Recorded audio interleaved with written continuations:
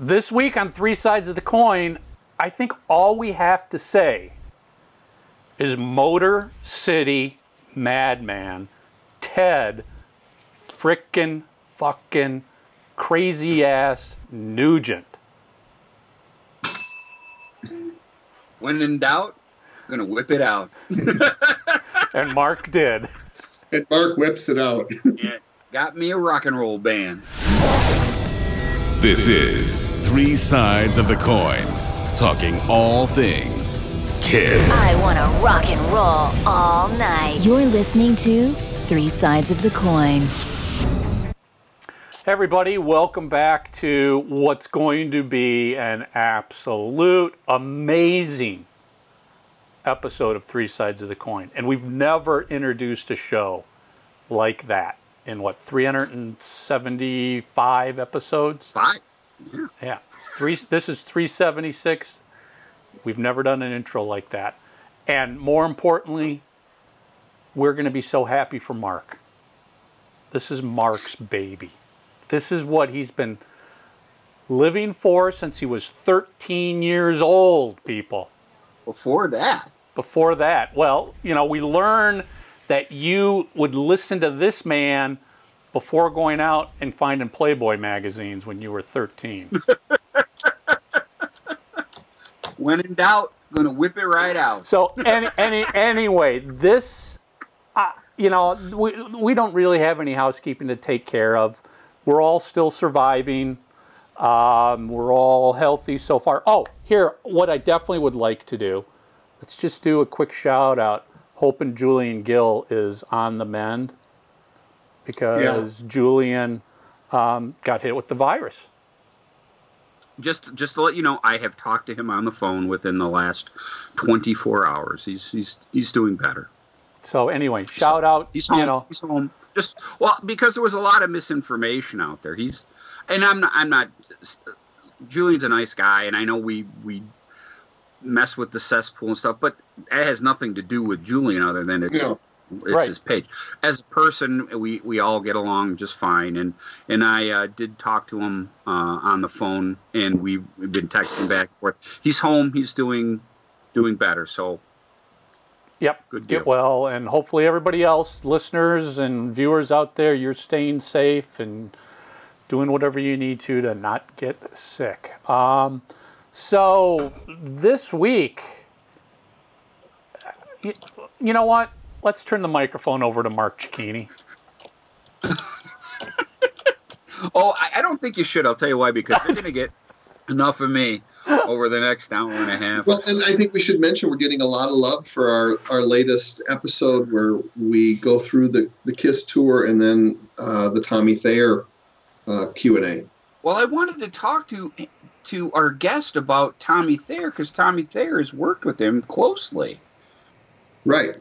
And next time we'll actually have him on. We'll talk about Kiss.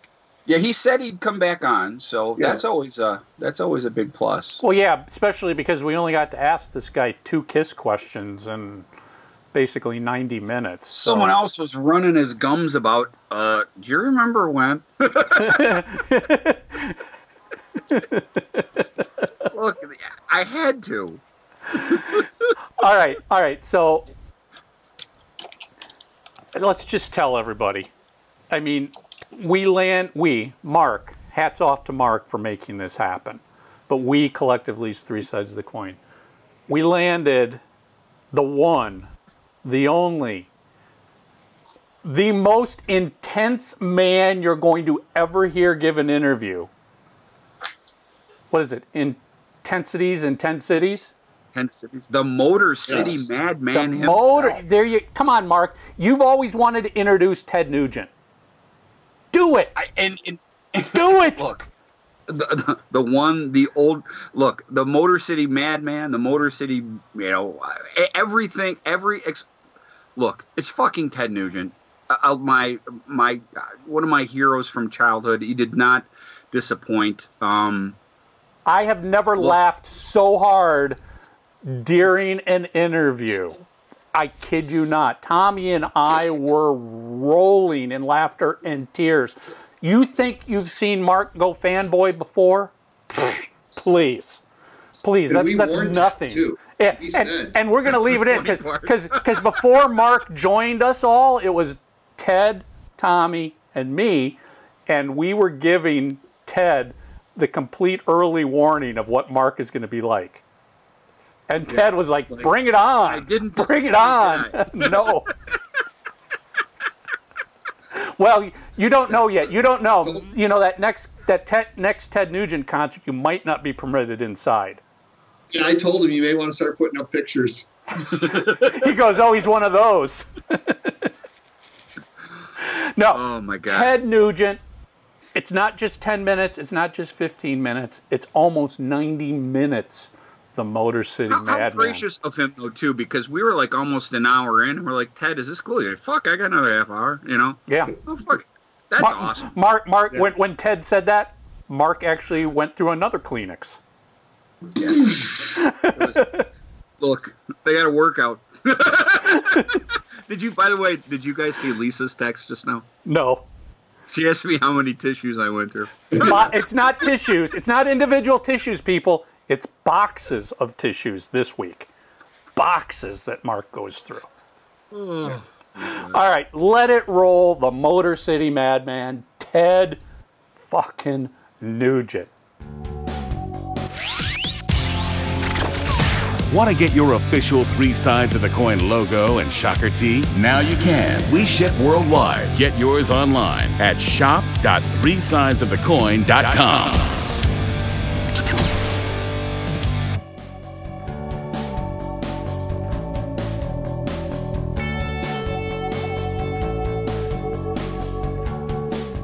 Nugent. Full time. How are you, sir?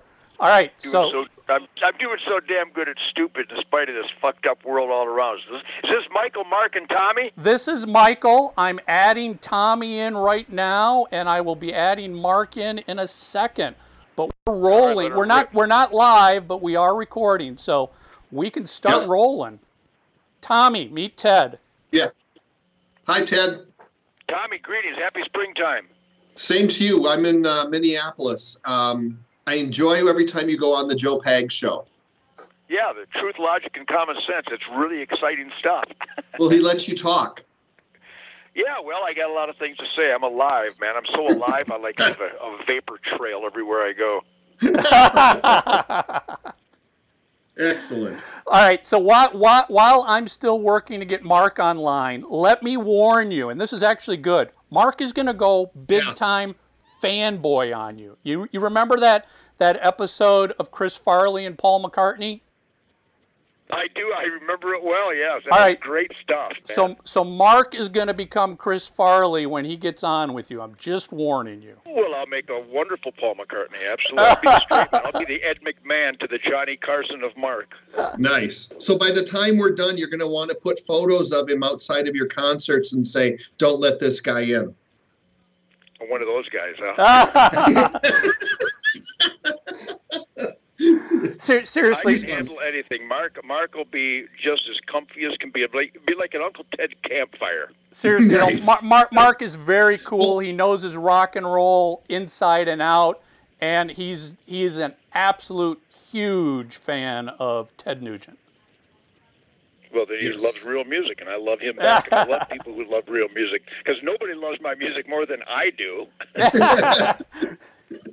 Well, we all grew up on you, so thank you for taking time to do this today.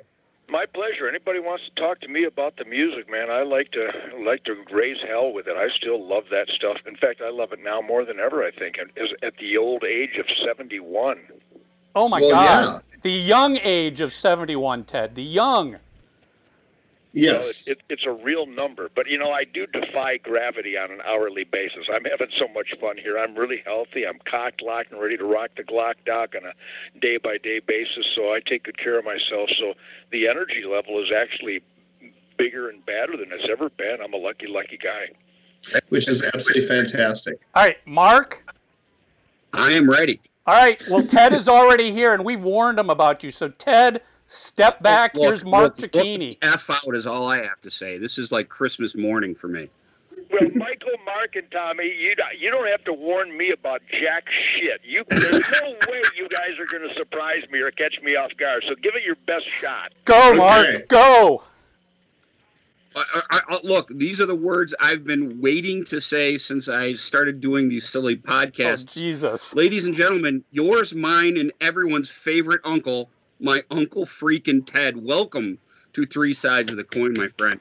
I appreciate that. Make it four sides of the coin. I'm proud to be here, and I feel welcome. I have a funny feeling I'm surrounded by real music lovers that love this kind of music, so we'll have a big electronic campfire here. Ted, I've not missed the Detroit show since the Scream Dream tour. I've seen all the Whiplash Bashes, everywhere, followed you ever. Cobo, Freedom Hill, Chrysler Arena, everywhere there was Ted, there was me. Boy, you know what you missed. But, I was just going to say, because I do a lot of interviews and we talk a lot about the years, because there's been a lot of years, but I always celebrate that if you didn't see the Amboy Dukes or you didn't get around Detroit in let's go before the Amboy Dukes, when my band, the Lords, we won the Michigan Battle of the Bands in 1963, and there is no way, unless you've been to one of my concerts, there's no way a human being can grasp that the human species is capable of the flame-throwing piss and vinegar energy and outrageous firestorm of musical intensity that existed in Detroit as early as 60, 61, 62. And when we won the Battle of the Bands in 1963 with John Brake on lead vocals, who ended up in the Amboy Dukes later, and Gregor Rama, this is before Gregor Rama, and Pete Prim on bass, Tom Noel on drums, and John Finley on guitar. We played Shake a Tail Feather and High Heel Sneakers, and we opened up for the Supremes right next to the Motown Orchestra and the Mighty Funk Brothers. But there was a firestorm of energy that people attribute to the MC5, appropriately so. But if you missed that baptismal eruption of a bunch of white kids trying to be Little Richard and Chuck Berry and Bo Diddley and try to channel the Howlin' Wolf and the Muddy Waters and certainly James Brown and Wilson Pickett and the Mighty Motown Funk Brothers, there was a firestorm that was quite intimidating back then. However, I jettison, Mark, what you just said. Even if you didn't get to see my ass till the 90s, even last year in 2019, it was the greatest tour of my life with Jason. Awesome at Pine Knob. Jason Hartless. You saw Jason and Greg Smith, the rhythm section that every guitar player dreams of. If you missed the Amboy Dukes and the SRC and Dick Wagner and the Frosts and the Rationals and Brownsville Station and the Amboy Dukes, if you missed that at the Grandy Ballroom in 67, 68, and 69, just by seeing one of my concerts today in this era, you did witness it, because with Greg and Jason, it is as insane and musically compulsive and combustionable and ballistic. It's as intense today. In fact, I think even more so, because we were young and dumb and we weren't playing real tight. We were actually intimidated by the music we were playing because there was such competitive spirit in Detroit, which is why Kiss recorded that album in Detroit, which is why every band will tell you that if you can ignite a Detroit audience, you know you got the musical fire. But nowadays, with Greg and Jason, we're still playing Baby Please Don't Go, which I played in 1962. We still play that song, and it's like a bunch of horny teenagers in a garage with their first loud amplifiers. The spontaneity and the rawness of it today, and with all due respect for all those great bands out there, because I love them all. I love ZZ Top, and I love Cheap Trick, and I love Sammy Hagar, and I love Aerosmith. I love all those bands out there. But I'm afraid you're on the phone with the only guy that still has flames coming out of his ass, that loves the music just like a bunch of energized, exploratory youth. That's what we do. And you saw it last year at Pine Knob on August 31st, my 6,576 concert, and it was as intense as the Lourdes in 1963. So you're a lucky son of a bitch. Oh, I again, over and over and over, never, ever missed that show. Really quick before we get to everything, Ted, here's how crazy I don't know if you remember this or not, but last August, Jason used my snare drum for sound check that I own Cliff Davies' Scream Dream kit. I remember that. Yes, that. I absolutely remember that. Yes, that's my drum. No kidding. Well, yes, that's awesome. Then you have a spiritual connection with the Nugent band. Oh, let me. We had Derek St. Holmes on a year or two ago. He's a monster. He's a classic Detroit animal. Oh, fucking A. Just insane. So I just wanted to let you know that, I took my son to the Danger Zone thing a couple of years ago last year. I was back with Jason. Let me tell you, everything about the Nuge camp is first class. It reminds me of the Kiss camp, first class all the way around. You know how to treat people. The shows, and I've said this, and I am on total record for this. I've seen 50 plus TED shows since I was, since 1980, and I've never even seen a semi-weak Ted Nugent show. Not even close. There's no such thing. My worst concert is a stone cold motherfucker. That's the worst I will ever do. My best concert is a stone cold motherfucker. And it's because just the fact that you connect with Jason, my drummer Jason Hartless, and Greg Smith, the greatest bass player in the world. What these guys, you witnessed it, every song is the most important song. Every concert is the most important concert. It literally is the pulse of our aliveness, the pulse of our being. We love this shit, and I think it's important to note that I am a hunter. I return to the primal scream of real self-sufficiency. I kill my dinner with a sharp stick. You can't get more primal than that.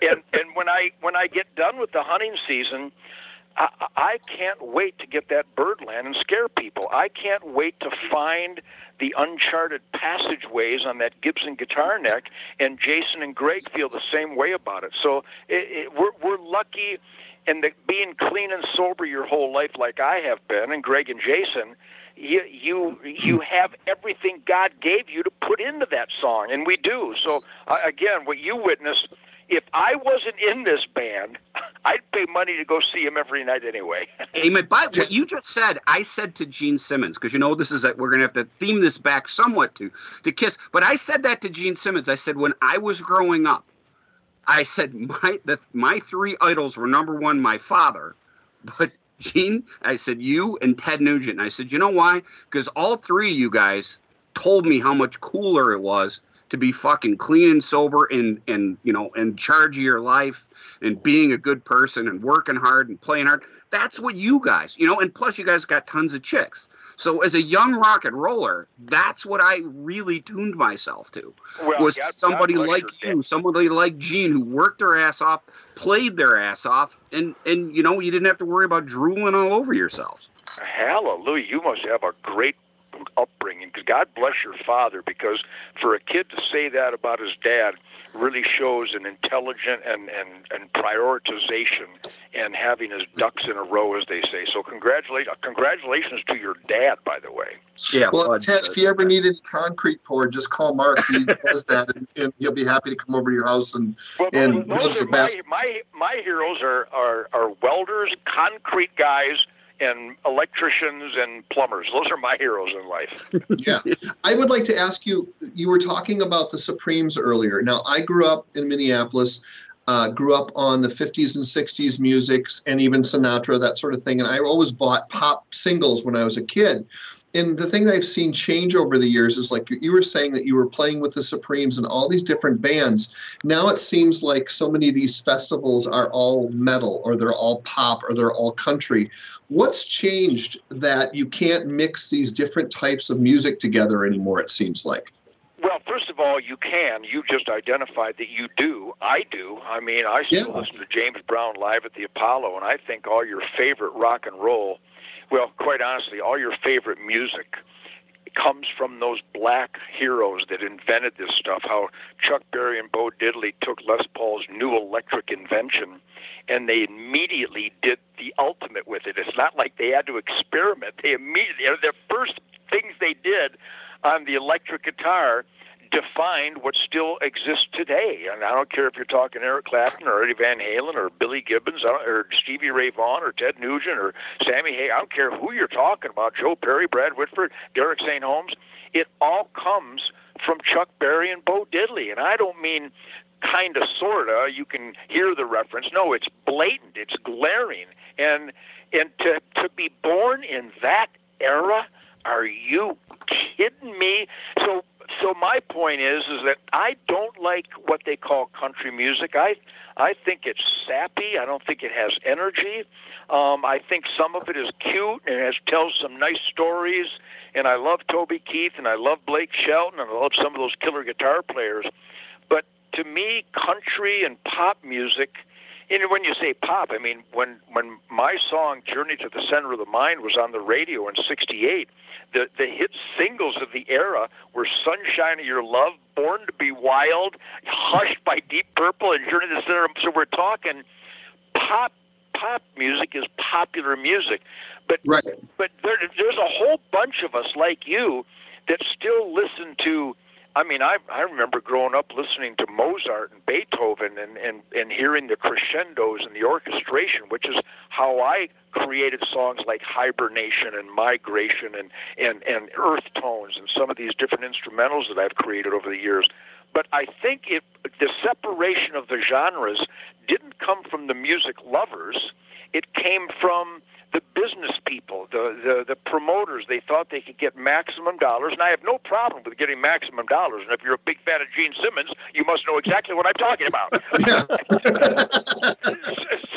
So it was a business decision that they thought they could zero in on a specific demographic and get the maximum consumerism from that demographic if you kept the music in a certain way. But remember, the Dick Clark tours and what we called the Wild Goose tours back in Illinois and in Minnesota and Michigan and Indiana and Ohio, those tours had a lot of, he's my boyfriend, a lot of pop, teenage songs, actually Saturday morning cartoon music, which is pretty much what all music has turned into today, all the industry music.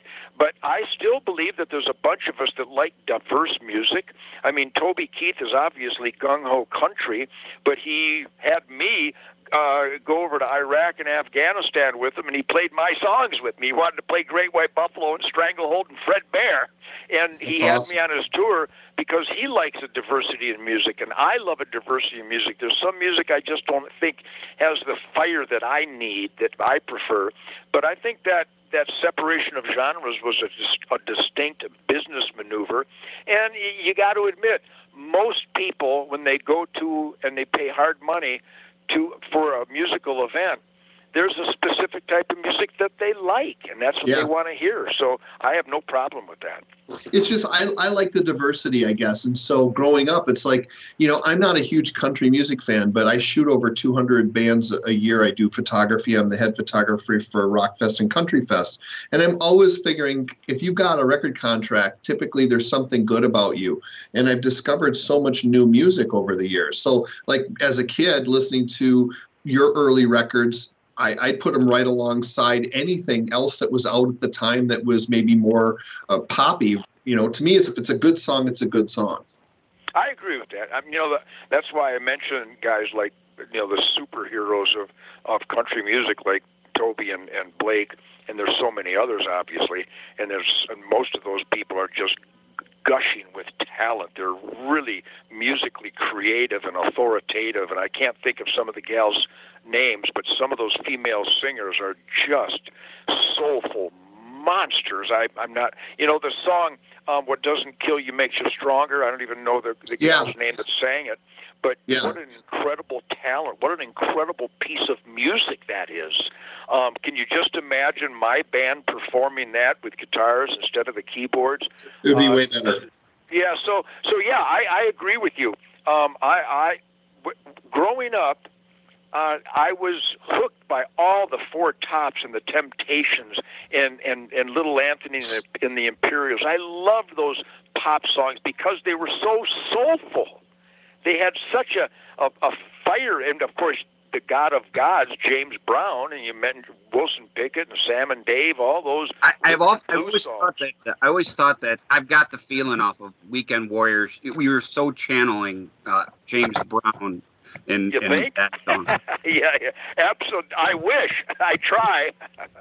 I mean, I remember when I was a kid hearing that, because growing up in Detroit, very lucky to be just baptized with all the same stuff you heard, Ted, because you grew up here too. I mean, how about some of those songs? I mean, you mentioned I got the feeling like a better than that. Oh, God, I love it. Get the hell out of here. Someday, when the bulk of the industry gets past that I murder innocent animals for barbecue, or that I hate the drugs that they live by. That's really why the industry has turned their back on me, because I really think getting stoned and drunk is a terrible thing to do. I think it's just a horrible thing to do for your family and yourself and your friends and everybody around you, because when you're stoned and drunk, you're a liability. You're not in the asset column, so I've always been against that. And most of the industry is either stoned or drunk, so they really. I brought that up. I brought that up to so many people. I'm like, you know how fucking, because they talk about all this alternative, blah blah blah. I'm like, alternative.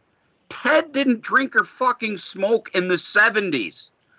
Who was more fucking alternative than Bingo! Ted Nugent? Hallelujah. Well, you know, I'm watching some of these Access TVs. I just did a wonderful rock and roll road trip with Sammy Hagar, and he's a great friend. And he had to cut Played through on your all last the record, red the tape. record before. Yeah, and he had to cut through all the resistance. Oh, we can't do it with Nugent, man. He's like a hater. And Sammy goes, "What are you talking about? What based on? Well, did you hear what he said about the Native Americans? He didn't say that.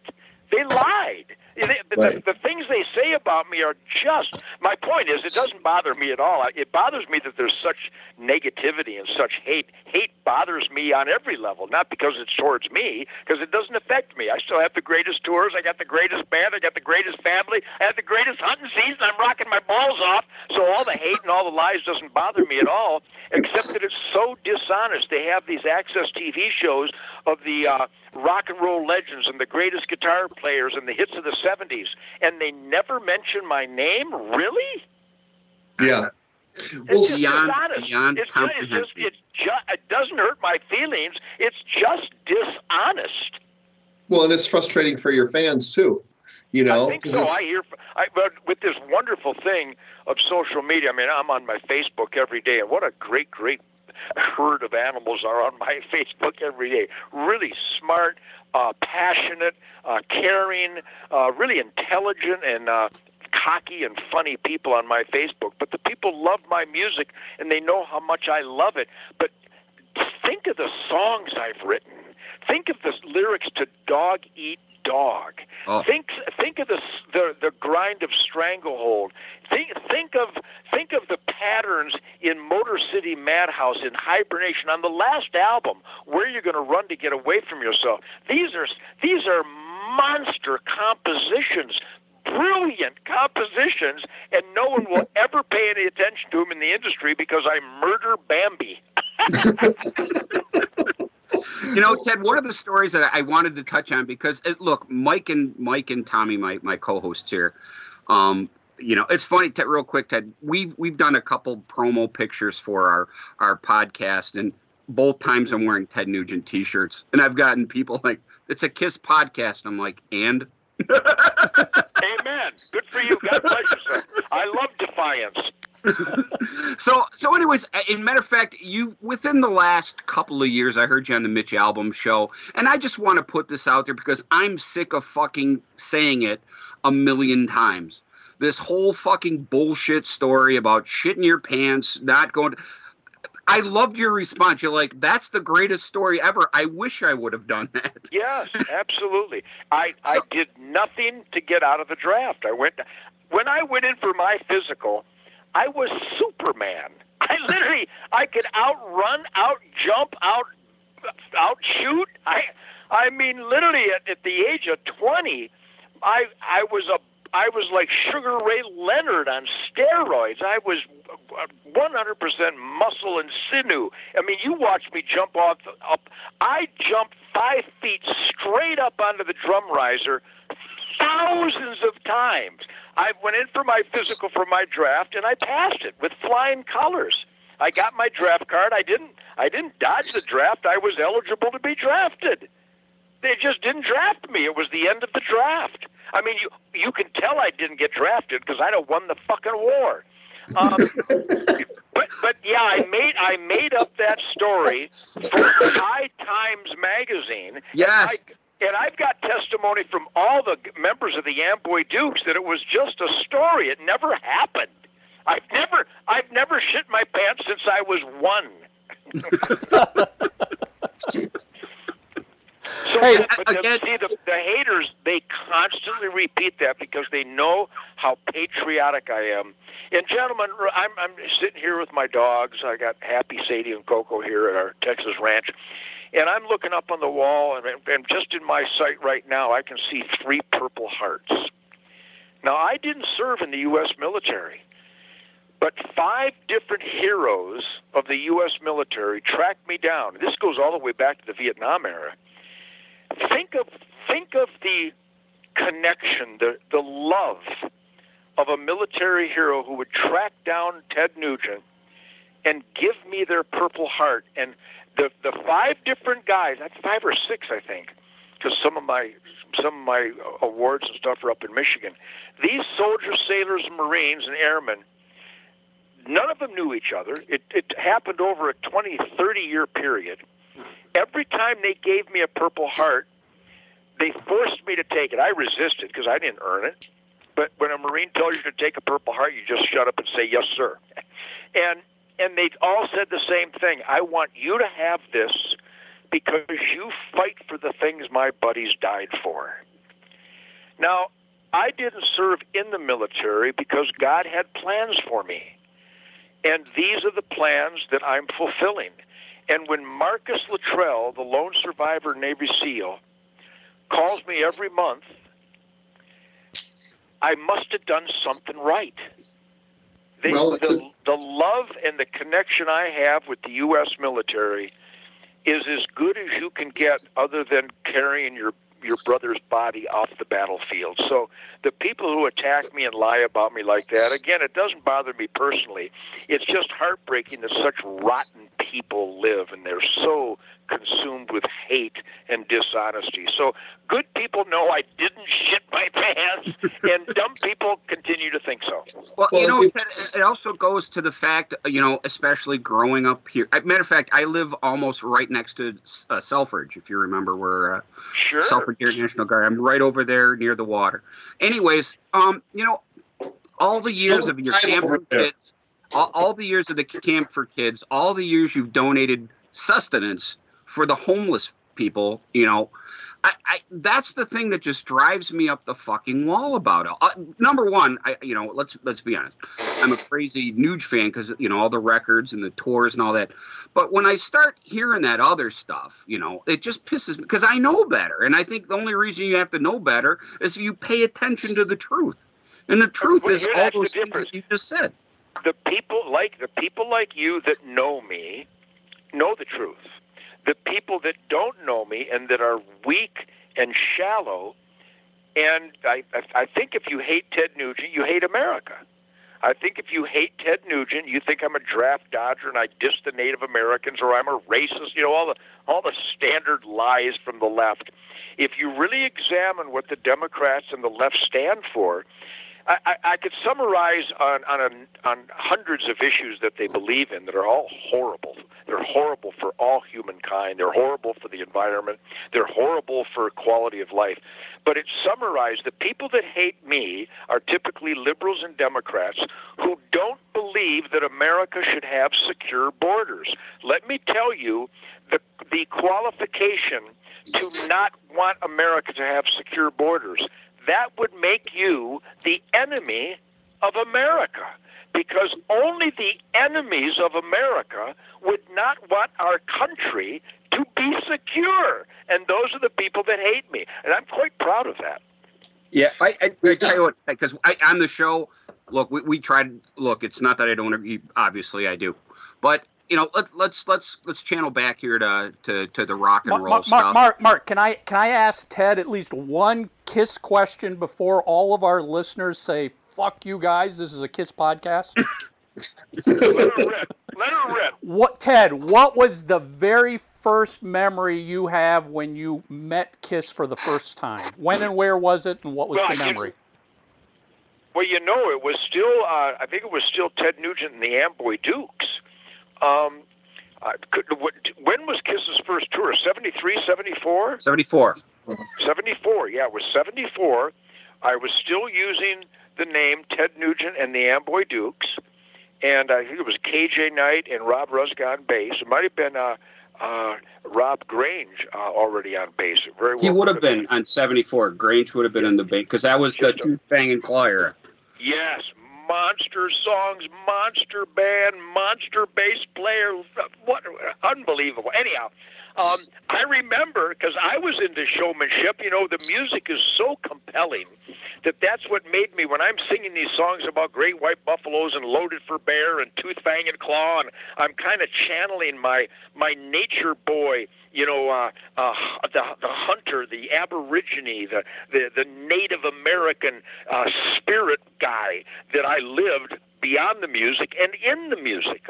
So I ended up wearing a loincloth on stage because it felt natural. I ended up swinging out on a rope like Tarzan because that felt like that's what the music demanded. I ended up riding a buffalo on stage, a live pissed off buffalo, because it seemed organic to my music. So when I first saw Kiss, and I knew that the Stones had a 60-foot dildo on stage, and I knew that people were using pyro, and James Brown always had a show, and Little Richard always had a show, set his piano on fire, and Jerry Lee Lewis always had a show, and that always it magnified the intensity of the grinding, power-driving music. So I understood the showmanship perspective. I was deep into it. I shot my bow and arrow, I shot flaming arrows on stage. Completely insane. So when I first saw Kiss with those giant platform boots and the gargoyle outfits and that makeup and the flames coming out of everything, I'm going, holy shit! I thought I was outrageous. These guys have taken it to a completely outrageous level, and I loved it, especially their pounding, primal, real raw garage band music was so right down the alley of how I started and all of my favorite music. So I loved it. I just didn't understand how they could afford to put on those kinds of shows, because we were still playing, theater-sized places and maybe some small arenas.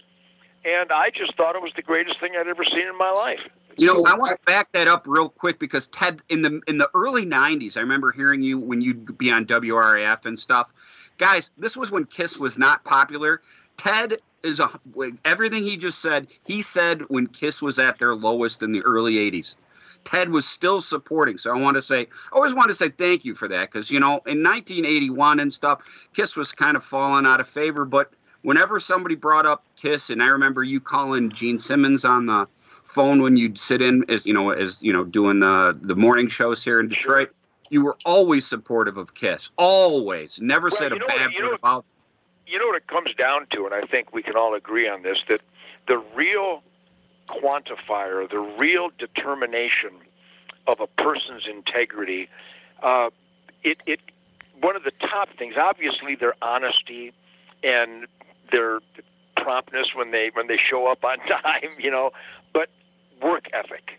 I've always genuflected at the altar of work ethic, because your work ethic will determine you being in the asset column for your family, your community, your country, your fellow man, ultimately the environment. And you cannot deny that Kiss, starting with Gene and Paul and the guys, their work ethic, there's not many people on the planet that could have kept up with those guys, going through that makeup insanity every night before the gig and setting up all that stuff and playing the sweat factor in those outfits, and just the fact that they hell, they introduced it like 300, 350 concerts a year in the late 60s, early 70s, and so did Kiss. So I started admiring their work ethic, because to put that Kiss machine together is incredibly demanding, incredible work ethic, and really creative. So yeah, those are three attributes that you can identify with the James Browns and the Aerosmiths and the Cheap Tricks and the Rolling Stones and the Beatles and the Kinks and the Who and all the greatest bands in the world starts with a work ethic. So how is it that you were able to see that, though, when so many of your other contemporaries seem to just dismiss them as a joke? I guess, again, it's the way I was raised. I mean, who didn't like Little Richard going berserk and jumping up on top of the piano? I mean, are you kidding me? So with the people who criticize Kiss try to diss Little Richard because he should have just shut up and played the piano. I mean, there's a jealousy factor in mankind, and I'm afraid there's a real jealousy factor in the music world that you can tell that Kiss is really making an impact. They're experiencing outrageous success in all different forms. And so I think people were quick to be judgmental. And yeah, that's another bad way to go. Judgmentalism is not good for anybody. Well, and it seems like there's enough room out there in the music world to create what you want to create. I remember at the time reading an article where they were interviewing Eric Carmen from the Raspberries, and his first thought when he saw them was, if I have to do something like that to make it, I quit. And that just stuck with me as what a weak attitude. Well, I guess you just have to examine the music of the Raspberries to determine that differentiation. And again, I'm a big fan of cartoon music. I thought the Archies, and I thought the Monkees and people like that. I mean, and again, they all had their certain attributes, especially the Monkees. They really came out of a dust storm. But yeah, there's a lot of jealousy in this industry, and I've always tried to err on the side of caution. When the Beatles started playing softer stuff and more, folky type stuff, that wasn't as energized and rock and roll as their earlier stuff. I mean, I preferred the harder stuff always. Same with the Stones. I mean, I love the Stones' harder stuff, but I also love the song "Tell Me," and "Play with Fire." So yeah, I think there's a lot of jealousy out there, and I can always tell when someone's putting their heart and soul into it, and I'm a big fan of heart and soul. Hey Ted, speaking of like the Beatles and 60s music, I always loved your cover of I Want to Tell You, the Beatles song, the one George Harrison. Yeah, with Charlie Huhn singing and John Souter on bass and Cliff Davies on the drums. Thank you for that. Yeah, that was a song. That was a guitar riff that I just had to play. I mean, I played all the Beatles and Stones and Kinks songs in my early bands, and the Yardbirds. Everybody played all the Yardbirds songs, and so I always wanted to play some of that magic George Harrison guitar licks, and so we did. And I love the version of it. Yeah, thank you. Oh, it's incredible. I when I was with Tommy, one of our co-hosts, it was just speaking to you. I went to go see Kiss in Minneapolis when I was with him, and as Tommy will tell you, we went to a couple of record stores, and I finally found a promo copy of the State of Shock picture disc in this record store, and I thought I won the freaking lottery. I was so excited. So. That's some great songs on that record, man. And again, I rave about Jason Hartless on drums and Greg Smith, my rhythm section for all these years. But boy, gentlemen, think of who I have collaborated with on my shoulders all these years. The musicians that I've been so privileged and honored to stand next to. My drummers and my bass players and my rhythm guitar players are the best that ever walked the earth. So I'm a lucky, lucky guy. So all those old albums, and I started falling out of favor because I murder Bambi, and because I would call a spade, and I really celebrated clean and sober while condemning the irresponsibility and the criminality and the tragedy of comfortably numbness. And that's why I fell out of favor with a huge rock and roll fan base that happens to be comfortably numb. But there's a lot of comfortably numb guys out there that still love my music. God bless them all. but I really fell out of favor because I wouldn't play that rock and roll, puppet game. I'm not a status quo guy. I'm not going to toe the line because don't diss the stoners because they won't buy your records anymore. Well, I've got to diss the stoners because whenever there's a family crying around a gravesite, it's because there was a stoner involved. Well, and I'd rather be told the truth, But I wanted to ask you, since you're such an incredible musician, what makes it, because we hear these people, fans and go back and forth and debate online all the time, and, music is subjective, but in your mind, what makes a great guitar player? Soul and spirit. Obviously, mechanical dexterity is a big factor. You look at a guy like Eddie Van Halen and Stevie Ray Vaughan and Jimi Hendrix, and they're literally acrobats on their instrument, but they also are lyrical. There's so many killer guitar players. I've been so lucky to jam with the best of the best. I mean, you take a guy like Derek St. Holmes, who's never mentioned when they talk about the world's greatest guitar players, and he is one of the world's greatest guitar players. If you go see Derek St. Holmes' solo performance, I mean, he's in the top 1% of guitar players that roam the earth. But my favorite guitar players have always been Chuck Berry, Bo Diddley, Lonnie Mack, Duane Eddy, certainly the masters, Beck and Clapton and Page, and certainly Keith Richards and Brian Jones and George Harrison. I mean, I could go on and list my favorite 2,000 guitar players because I love them all. But it's so subjective because music is so intricate, and a lot of times people will name their favorite guitar player because that's the guitar player on a specific song that represents a moment in that person's life. There's a soundtrack to the mile markers of our lives, and I think that the greatest music in the world is played on a guitar because it's so expressive. On a keyboard, I know they make synthesizers that you can bend notes and have semitones, but when you listen to a Stevie Ray Vaughan or you listen to the solo on Journey to the Center of the Mind that I played when I was 19 years old, and it moans, it's compelling. Paul Schaefer, when I jammed with the Letterman band on a number of occasions, Paul came up when I first got on the show, I guess it was, 76, maybe 77, and he came up and hugged me and he said, that opening guitar note on the guitar solo of Journey to the Center of the Mind is the greatest note in the history of music because it was a whining, crying semitone that was heading for an A note that I never quite got there in the great tradition of Freddie King and Albert King and B.B. King and ultimately Stevie Ray Vaughan and guys like Billy Gibbons and all the great blues players.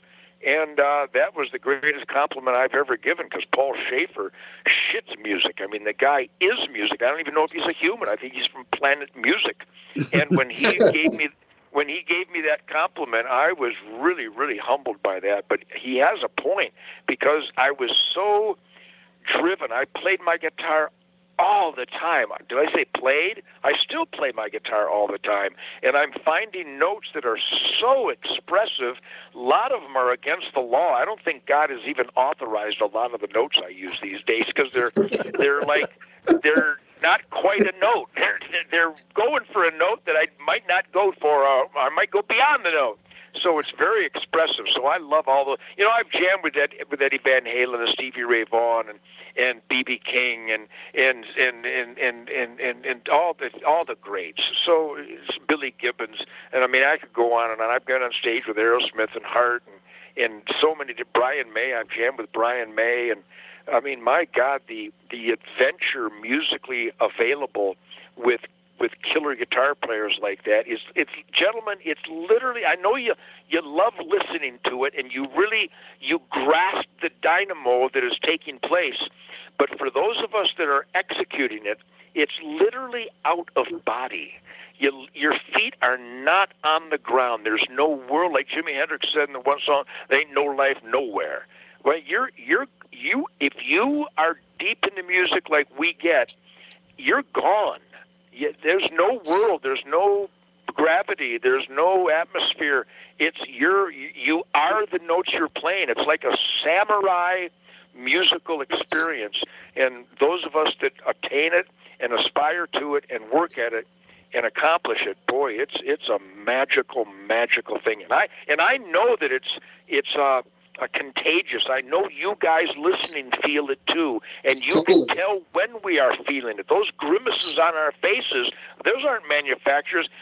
You can't not look like that when you're playing the notes that we play. So I'm glad that there's guys like you that love the music. And if you go to my Facebook, lots and lots of people understand that out-of-body musical experience, and that is so rewarding to the musicians who work at that, and over the years of practice and training and pursuit of uncharted musical territory, it means the world to us. So thank you for that. Ted, I got a quick question about now. One of the first times when you played a stadium with Kiss, that would have been out in, was that the Anaheim? Yeah, we played Anaheim when the PA went out, and I climbed up on the PA until it started back on. Yes, that was a historical moment. That was 76. Yeah. Yes. Well, I'm just wondering because you did a few tours of duty with Kiss. So I want to know what you thought, just in general, because in 1976 you played Anaheim Stadium, and then like in 1986 or so you were doing some shows, or late 80s with Kiss, and then you did the 2000, the farewell with Ace and Peter. Each one of those, lineups. I know the first one and the last one are the same lineups, but they changed as people. How did you interact much with, the guys in '76? Did you interact much during the late '80s? And did you interact much with the guys in the on the farewell tour? And what were your basic thoughts around those sort of gigs? My gregarious spirit comes in spurts on the road because my gregarious spirit during those years I was single spurted towards the female element. And boy, was I spurting. Oh, no. I think Mark is spurting. I'll tell you, that's a whole nother podcast. That would be a Ted Nugent podcast. Anyhow, I would always make it a point to meet the bands that I worked with. I mean, in those years, not just Kiss, but my opening acts were AC/DC and Def Leppard and Foreigner and Journey and Van Halen and ZZ Top and Heart. And I mean, just the greatest bands in the world opened up for me all the time. I mean, Rush would open up. That was still Ted Nugent and the Amboy Dukes, and this incredible Canadian trio named Rush would open up my shows for me. And so, being a crazy music fan myself, I would always want to pay attention to those acts and then introduce myself and hang out. And oftentimes there would be meaningful dialogue, and we'd talk music and bullshit and have a good, mano a mano hangout backstage. But this is where my heartbreak of substance abuse just continually expanded, because I'd want to have a nice conversation with Bon Scott or Keith Moon or Keith Richards. I could name so many guys. You couldn't even talk to them. They couldn't form a sentence. In the early 80s, someone asked you about Ace Frehley, and that's what you said. You said, seems like he'd be good, but because he was a great player and a nice guy, and even when he got clean and sober, we had a great relationship, and I have great admiration for him now. I consider him a friend. But it's such a letdown when you're so in love with the music, and here's a musical guy that just blew your brains out with this killer performance, and I wanted to talk music, and a lot of the guys couldn't talk. They were just drooling and puking and stumbling and making, wounded puppy noises, and what the fuck? And it was such a heartbreak to me. But God damn it, you should stay clean and sober so we can at least talk about this great guitar tone you had. But there were also times with Kiss where Gene and Paul and I and all the guys, we'd hang out a little bit, but there's such demands, especially with Kiss. Their preparation to get on stage with the costumes and the makeup is so demanding. And this was before backstage, danger zone and meet and greet stuff where people would pay a premium to come hang out with the band. That wasn't going on in those days. And I don't even know how they were able to do it. They got to get there 4 hours before the concert just to start getting ready and meet all the people nowadays. Back then, it was so hyper energetic, and I was so deep into the chicks that I would forfeit the opportunity to go say hello to the band to go meet the girls. Hey, Ted, quick question, because I want to make sure we don't run out of time before you get to plug what you want. How much time do you have available yet? How long can we keep talking? I'm good for you guys. I mean, it's about 5:20 here in Texas. I'm good for another 30 minutes or so. Okay. Awesome. All right. Awesome. All right. Back to you, Mark.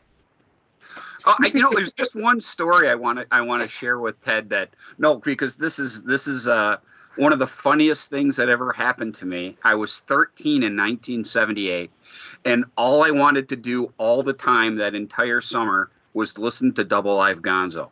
So much so, this is before Walkmans. I didn't own a fucking Walkman. You didn't want to look at a Playboy magazine? You'd rather listen to Ted Nugent? I just wanted to listen to Double Live Gonzo. Nothing else in the summer of 78. And I wanted to listen to it fucking on 10. So this is where the story comes in. So I didn't have a Walkman, and I had to cut the grass. So I put my fucking stereo speakers out my window. And I made the mistake, although now it was funnier than hell, but at the time it wasn't, of putting on, I think it's side, whatever, Double Live Gonzo, with Wang Dang opens the thing, and, he does the whole speech of, anyways, so, yeah, I go out, I start the lawnmower so I can hear the fucking stereo over the lawnmower, start cutting the grass, Wang Dang breaks out, I'm loving life until my neighbor comes across the street to talk to my mother.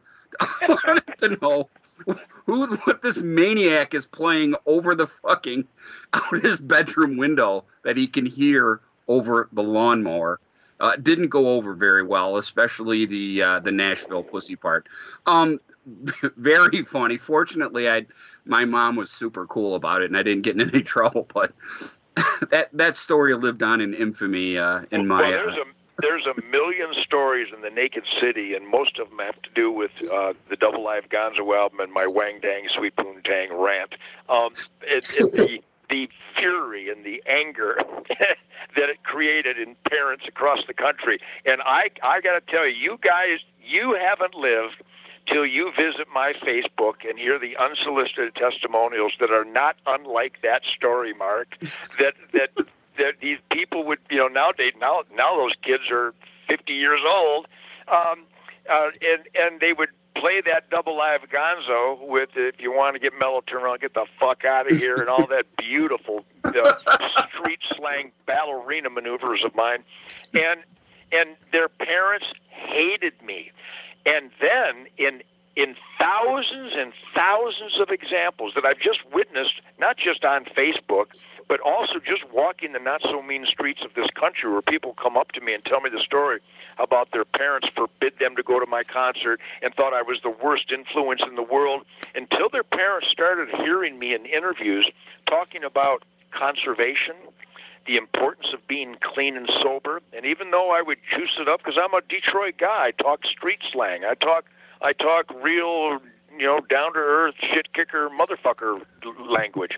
And they would get past that, and they'd realize that there's never been a more positive, beneficial influence on the youth of America in the history of rock and roll better than me. And they finally figured out that all the slang and all the street vulgarity was meaninless, because the real message was be the best that you can be right. Clean and sober, and put your heart and soul into everything you do, so you're an asset for your family, so you benefit your family. The better that you are, the better you will serve your family, your neighborhood, your country. Like the song said, there's a lot of stories like that.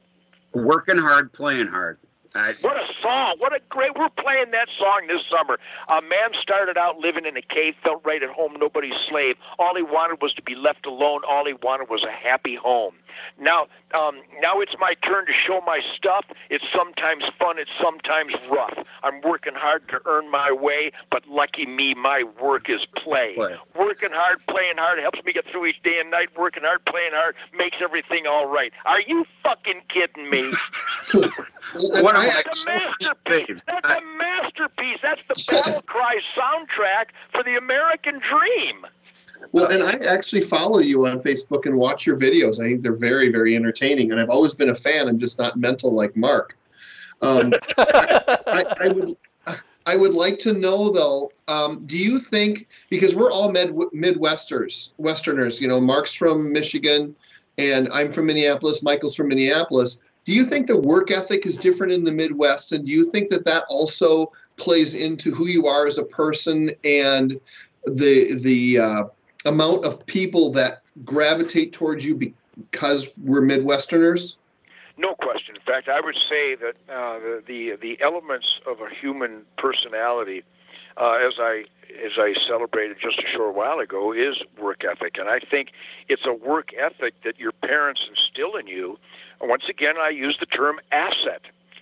At the end of the day, how you conducted yourself, was it an asset to your family or was it a liability to your family? And that's where the clean and sober mantra comes in. That's where, you know, law and order, my alignment with law enforcement and my adoration and respect for the military. Quality of life comes from having an organized life, and having an organized life happens to include an alarm clock and taking care of business. If you could have seen, and I'm sure you're aware of this because you've heard so many of my interviews, the amount of hours that the Amboy Dukes practiced, and the Lords before that, which is why we won the Battle of the Bands in Michigan in 1963. Hell, I was 13 years old or some damn thing, and the other guys in the band were 14 and 15.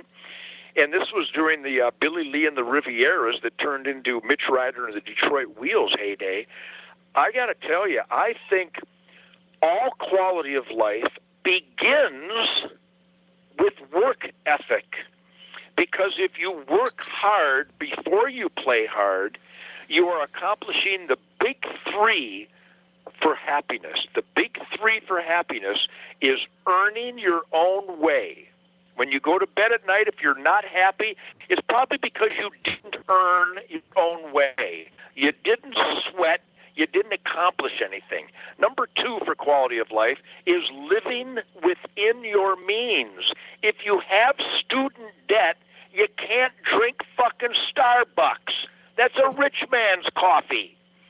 You understand? And number three, more important right now in March of 2020. So number one, earn your own way. Number two, live within your means. Number three, March 2020 during COVID-19, save for a rainy day.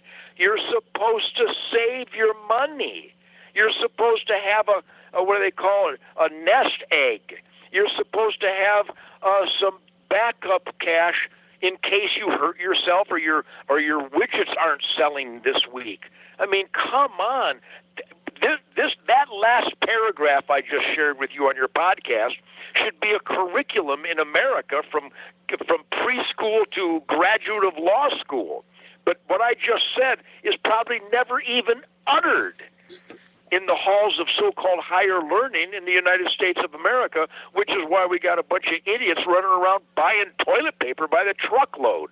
Well, do you think that some of it, though, is there's also a certain amount of musicians, I mean, it could be any trade, that just think that once they hit some fame or success, it's never going to end? Absolutely. I've seen, in fact, I watched Sammy Hagar interview Duff from Guns N' Roses. I can't think of his full name. But the bass player, yeah. And he talked about how he got spoiled and how he about killed himself with drugs and alcohol. And he was about to die, and luckily they saved his life and he learned his lesson. But I didn't have to almost die to learn my lesson, even though there were a couple times I almost died, but not because I was drunk or stoned, because I was wrestling Gemsbach. But anyhow, yes, there's a lot of spoiled out there. I mean, you even take the poster boy of substance abuse. My hero, Keith Richards. What a Superman. Stop and think of their work ethic. Stop and think of how they took all this black music from America. The first Stones and Beatles and Yardbirds albums, they all had Kinks. They all had Chuck Berry and Bo Diddley and Motown songs. Yeah. They learned. They worshipped James Brown, and he was the hardest working man in show business. So those black heroes, they established a musical work ethic that I know drives all my fellow rockers, from Steven Tyler and Joe Perry and all the guys in Aerosmith and all the guys in Grand Funk Railroad and all the guys in ZZ Top and in my buddy Sammy Hagar. I mean, I could go on and name all the hardest working bands in the world. And we learned that from the hardest working man in show business, James Brown. And you cannot create killer music without a work ethic. And I remember when Guns N' Roses opened up for me at the Santa Monica gig back in, I think it was Little Miss Dangerous, maybe 84 or 85. And I don't think they were, completely stoned yet. And there was a little bit of stumbling going on that night. But, boy, they rocked their balls off, and you can't rock your balls off unless you practice like maniacs for months and months and years. So work ethic is the foundation of happiness. I'm convinced of it, including in the crazy world of rock and roll. What you just said about James Brown, he was notoriously tough on his rhythm section. I mean, because I'm a drummer tech. He was like, no one even wanted. I've read so much on the Flames and stuff, and he'd just shoot you a look. If you were even minutely off on that beat, you were gonna hear about it. You're gonna get fined. Yeah. Well, so then let's talk about new music and you making music. How do you feel about the current climate? We've talked about this many times, how some people, even Gene Simmons, has come out and said that the, music industry is dead and why continue to record music? And for me, Cheap Trick, one of my favorite bands that you mentioned earlier, they put out three records in the last 2 years, one of them being a Christmas record, but the two regular albums are among my favorites. I still love getting new music and discovering new bands. What do you say to that? Well, I say thank God there's guys like you out there. I mean, my last record, The Music Made Me Do It, is just wall-to-wall killer songs and killer performances by Jason and Greg, and the production by Michael of Brownsville Station. Michael Lewis. There's. Let's put it this way. I'm 71. I'm going on the road, if we get past this pandemic, by July and August. My greatest tour ever. Stop and think of these words. You have to squint and furrow your brow and be very suspicious of me when I tell you that my 2019 tour was the best tour of my life. Every night I was happier than I've ever been. What Jason and Greg did, the songs we perform, even though I kill myself trying to determine 2 hours worth of song choices because I have so many of my favorites. But there's still real music lovers out there. I look in the audience every night, and these people love that music and the work ethic that produced it.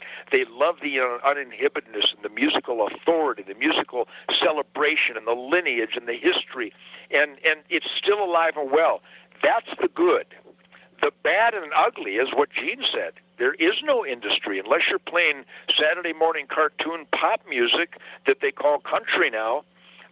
You ain't got jack squat. You're not going to sell squat. I remember I saw where Slash had a record out, I think it was last year while we were touring, and I think it went to number one, and it sold like 26,000 copies. Good grief. The Amboy Duke sold 36,000 copies, and we never were on the charts. My albums, I've sold 40 million albums. I know that Guns N' Roses, they probably sold more than that. I think their one record sold that many. But those of us that have sold tens of millions of records, even ZZ Top puts out a killer new record, nothing. The radio won't. Gentlemen, let me summarize it like this. Up until the mid to late 90s, right after the damn Yankees, which was awesome, right after the damn Yankees, and there was no vinyl anymore, it was just CDs and stuff. Prior to that, The band loved the music. The roadies loved the music. The record store owner loved the music. The gal behind the cash register at the music store loved the music. The guy that drove the truck and brought the records to the store, he loved the music. The distributor loved the music. The people who worked at the distributor and stuck the albums on racks and put them in the trucks, they loved the music. The president of the label loved the music. The art department loved everybody. When I was on Epic Records, everybody from the road crew to the president of Columbia CBS Records, everybody would sit around and they talk about the song. They go, "That's a great solo. Oh, what a great lyric. Oh, that's a great change. Wow, that caught me off guard. Well, what a great passage that was. What a great unison bass and guitar lick that." They knew the music. They loved the music.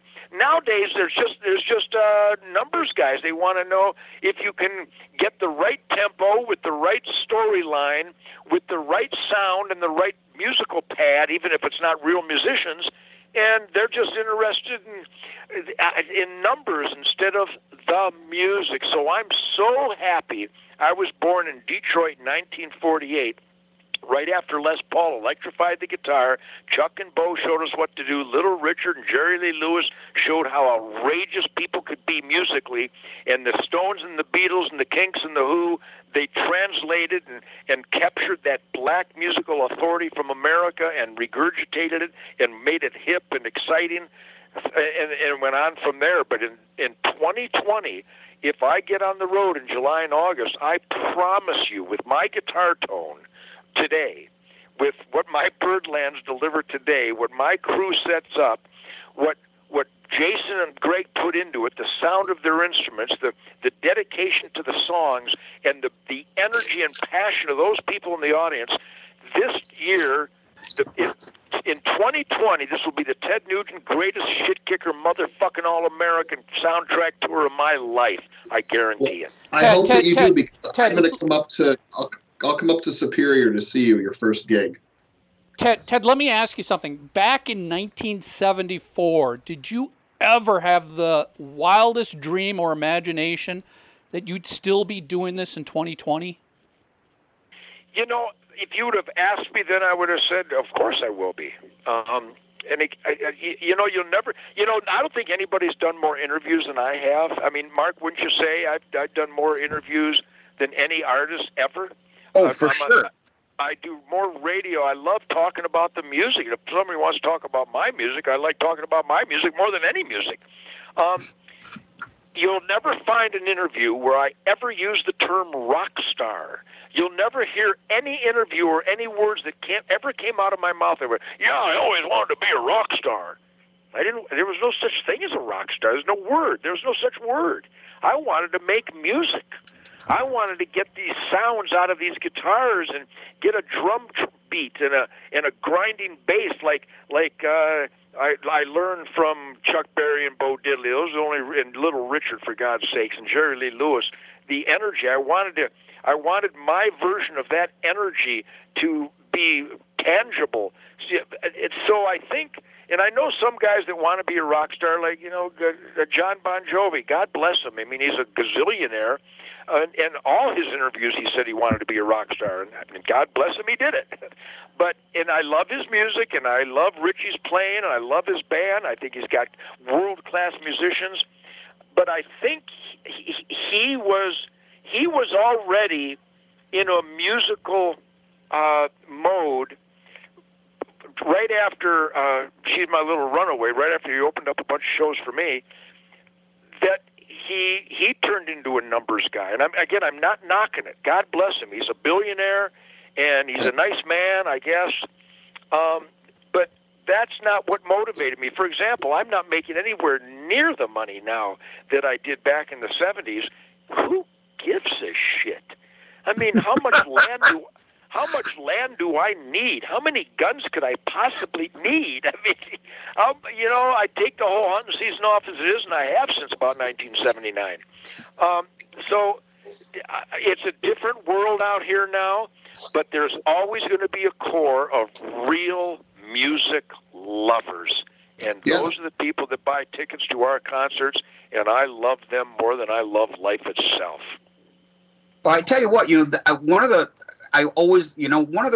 about, you put out Shut Up and Jam, and that record was such a nice return. Plus, Sammy sings a song, Derek sings a song. That title track, I got to admit, I was really bummed that radio didn't pick that up. Because that is everything what you just talked about. Because, look, we're going to stay away from all the politics stuff, but when you go to see Ted, this last show was this last tour. Ted, I don't think you talked to the audience more than fucking 5 minutes. It was song, song, song, song, song. It was fucking, and you just fucking brutalized us. It was great. And then hearing stuff like, I know you did Good Friends and a Bottle of Wine. And was it 1,000 Knives you brought? I know you brought up something else from Office of... Yeah, we played 1,000 Knives. What a great lick. I love that. Oh. And inside of Good Friends and a Bottle of Wine, I play Homebound. Yes.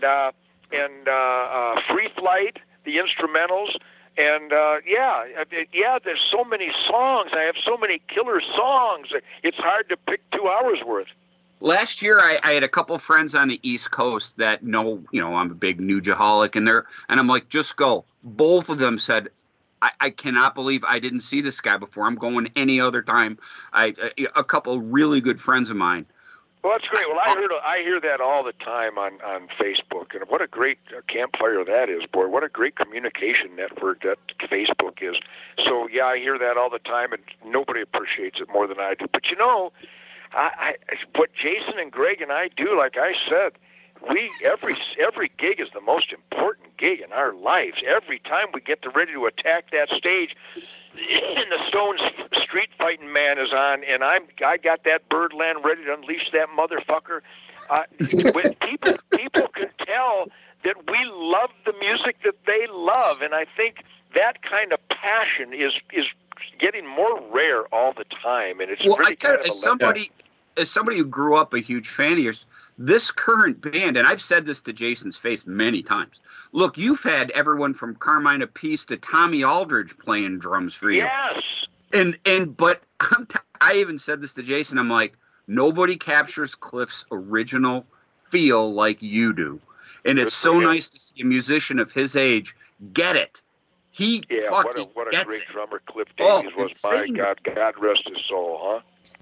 Oh, yeah. Ted, what's in your career, music-wise, what is your greatest achievement to you at this point, and what was your biggest disappointment? Well, my biggest achievement is that I'm still here, and I'm still all crazy for the music. That's quite an achievement. Yeah. I mean, if anybody should be burnt out, it should be me, but because of the intensity that I attack every gig.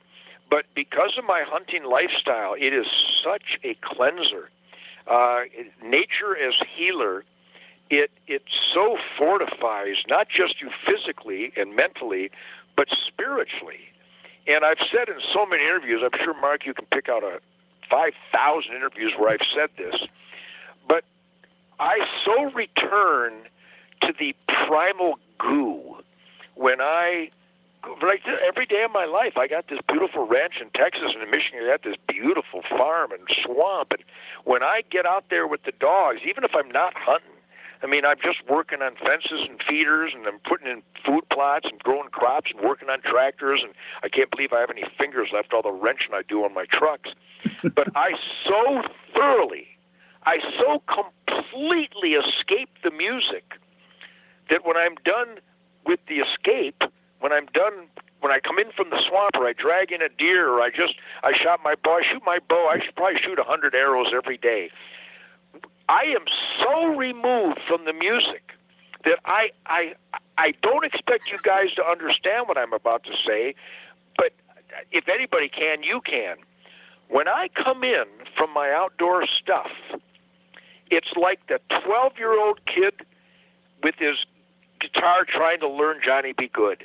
I grab that fucking Birdland, and it screams, and I play shit, and I go, what the fuck lick is that? It's a killer fucking lick. It is as raw and pure every day. And I know there's a lot of people, that's not possible. Well, it probably isn't, but I pull off the impossible. My biggest accomplishment is that somehow I got lucky/smart to escape the music that all those dead guys used drugs and alcohol to escape it. That's what they were doing. That's what Jimmy was doing. That's what Bon Scott was doing. So that's their separation? I use the term primal. My life outside of the music, and quite honestly, the music is as primal as anything. but my dirty hands, earthly farming, ranching, hunting, gutting, skinning, butchering, planting, working the earth. I mean, I've planted tens of thousands of trees. And I know that might not mean much to somebody listening right now, but when you do that, you feel a bond with the earth and the pulse of the earth that gives you life. And that venison that came out of the forest that I planted that fucking forest. And that deer came out of that forest and I shot him. It was a gift because I gave the deer life. And the deer gave me life. So when I get past that aboriginal purity, I grab that guitar and I want to make the girls dance naked. And so my biggest accomplishment is that I've had a foot firmly in the primal goo of aboriginal earthliness, and the other foot is rock solid downtown Detroit fucking city, loud, obnoxious, outrageous, noise-making, feeding back Gibson birdland from Kalamazoo, Michigan. That's my greatest accomplishment, that I can be down to earth and absolutely unleashed. So, and with that accomplishment comes the happiness of my family, because I'm a working son of a bitch. My wife is happy, my brothers, my sister, my sons, my daughters, my grandkids, everybody. In my greatest accomplishment is being an asset to my family and my fellow man and the earth because of my dichotomy of primal scream earthliness and primal scream loud, obnoxious, outrageous rhythm and blues rock and roll. My biggest disappointment is that I'm too trusting.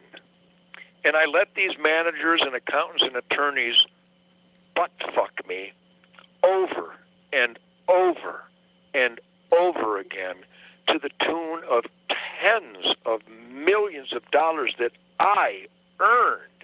I got the sweat and the broken knees to prove it. And these motherfuckers ripped me off, and they did it to everybody. That's what happened to Chuck Berry. That's what happened to Aerosmith. That's what happened to AC/DC. It's what happens to everybody. Because these motherfuckers will earn you $20 million. They'll take their percentage, and they could give a rat's ass when all the expenses are done if you have anything left at all. Right. And has that changed? Yes. Yes. I've got a guy named Doug Banker who came to save my ass around 1980, I think in the early 80s, when he found out what Lieber and Krebs and these attorneys, this Bob Weed and these rip-off artists were doing to me.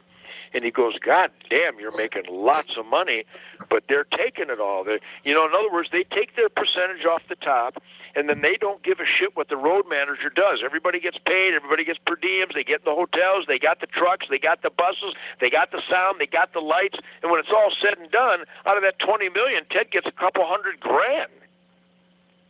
Right. And yeah. Doug Banker changed that. Now I get what I'm supposed to get. That's got to be frustrating. And the thing is it's like you said, it happens to everybody. Do you think that also leads to some of the people, like, unless I misunderstood what you were saying earlier about accomplishment, because you have all of these other things that you enjoy doing, whether it be working on your farm or hunting or all the things that you do, that time away keeps you more hungry for music. And some of your contemporaries don't have that getaway, so they get so absorbed into the lifestyle that they start using drugs and alcohol to escape it when they just need a hobby.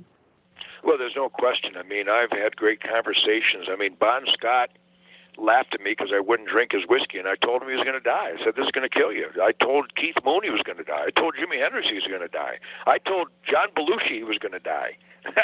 I mean, I enough already. Don't tell us we're going to die, please. I hope you're not. But you know what? You only a fool budgets poison. Only fools go, I made this amount of money, I got to budget some poison. I think I'll take 20% for poison. I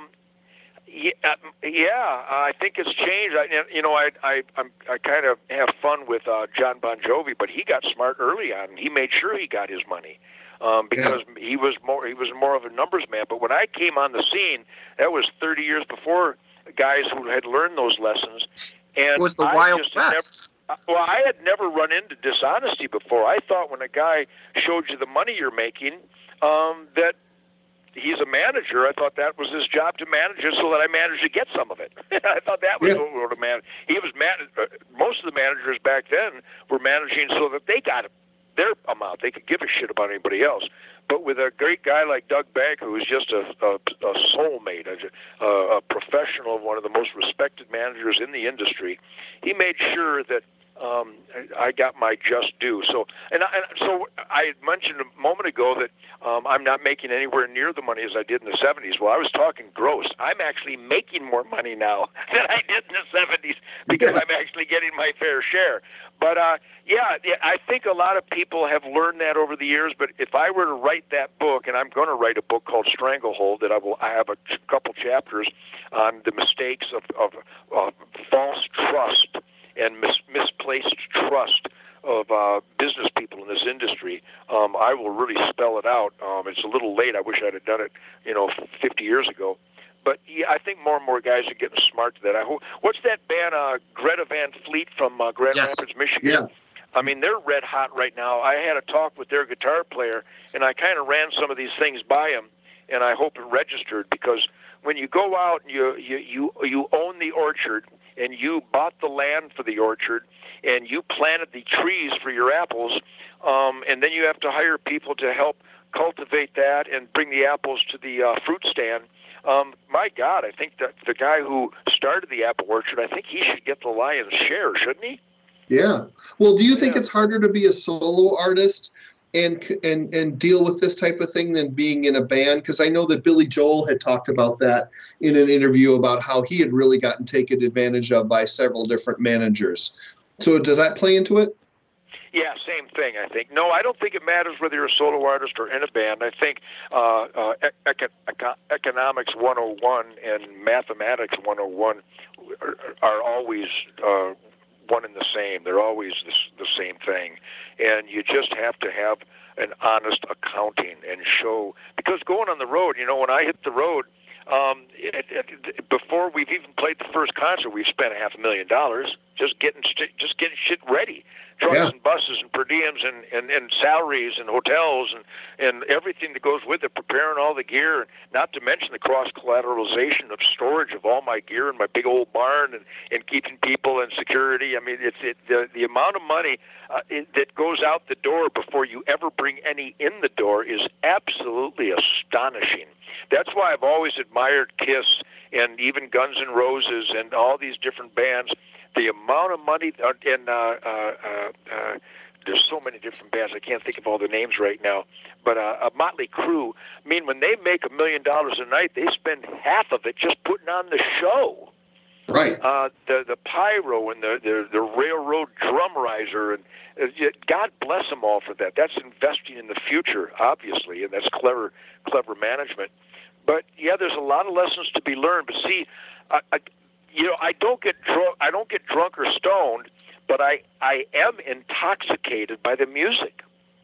And if you don't give your soul to the music, you're not going to be able to put on a concert like Ted Nugent does. And Right. if you do put every ounce of your energy into the music, you're going to be so wasted at the end of the night that you're not going to sit down and count tickets. You're not going to sit down and review the accounting of the night. No. It's physically impossible.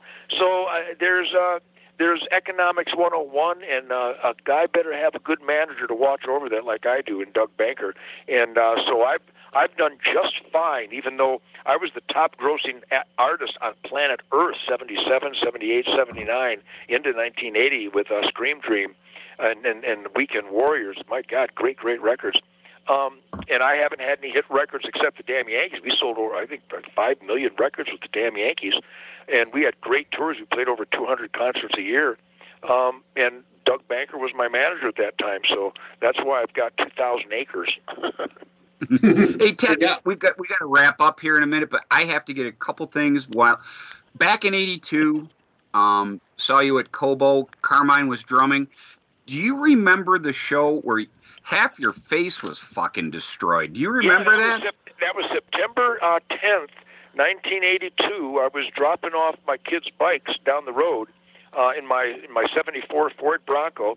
And I always wear my seatbelt because I raced off-road professionally for a number of years with Mickey Thompson and Parnelli Jones and all the greatest racers of all time. And I love horsepower and I love, fast trucks and Baja stuff. If the first time ever in my life I didn't put my seatbelt on, I dropped Sasha and Toby's bikes off, and I was just 1 mile from the farm. And I was driving back in that old Bronco with the 44 Gumbo mutters on it. And the axle sheared at the right front tire, and there I go. I hit a fucking oak tree, and I smashed my skull. I'm so close to death. Little anecdotal story there. I was wearing cutoffs and sandals and no shirt, and I had a 44 Magnum in my belt, in my back of my shorts. And I passed out on a neighbor's porch, and they called 911, and the ambulance came, and the sheriff deputy, they're taking me out on the stretcher, and I reached behind me, and my face is just blood everywhere. I just caved in my skull. It's just ridiculous. And I reached in my pants, and I pulled out this 44 Magnum and said, "Hey, deputy, would you hold this for me?" One of the reasons that I'll share why when Ted's not here, because it's a little bit of a story. But Ted, if you remember, they were going to cancel that, and you said, "Fuck no." That's right. I went on stage, and I think my opening statement was, "Who needs a face to rock and roll?" Exactly. I remember that. That was the a great place gig. went Boy, fucking Carmine wild. And Dave Caswinny and Derek St. Holmes. There's another example. Every incarnation of my bands have been nothing but monsters. The greatest musicians in the world. Yeah, that show actually was recorded for a King Biscuit Flower, which I still... Yes, it was a monster. I told you I was a geeky fan. I wasn't kidding. You're a real music lover, man. I think you obviously focus on the greatest music in the world. God bless you. And before we go, I have to ask you: have you read Martin Popoff's book, Epic? Because I helped with that book. I quite a bit of. I didn't read the whole thing. I went through it. It's one thing I don't do is I do a lot of TV and I do a lot of interviews and I don't watch them or read them. But I did look at that because it's got that great picture. Did you take the picture on the front where I'm in my loincloth looking in a mirror? Is that the one? well, I was very happy because that whole book started. Matter of fact, in one of the first chapters, Martin talks about how the book started because him and I were talking on the phone. Next thing you know, 3 hours fucking goes by. We're talking nothing but Ted for 3 hours. He goes, "You know what? Fuck it. I'm writing a book about him." So I sent him. I get a lot of people that have a lot of nice compliments about that book, so nicely done.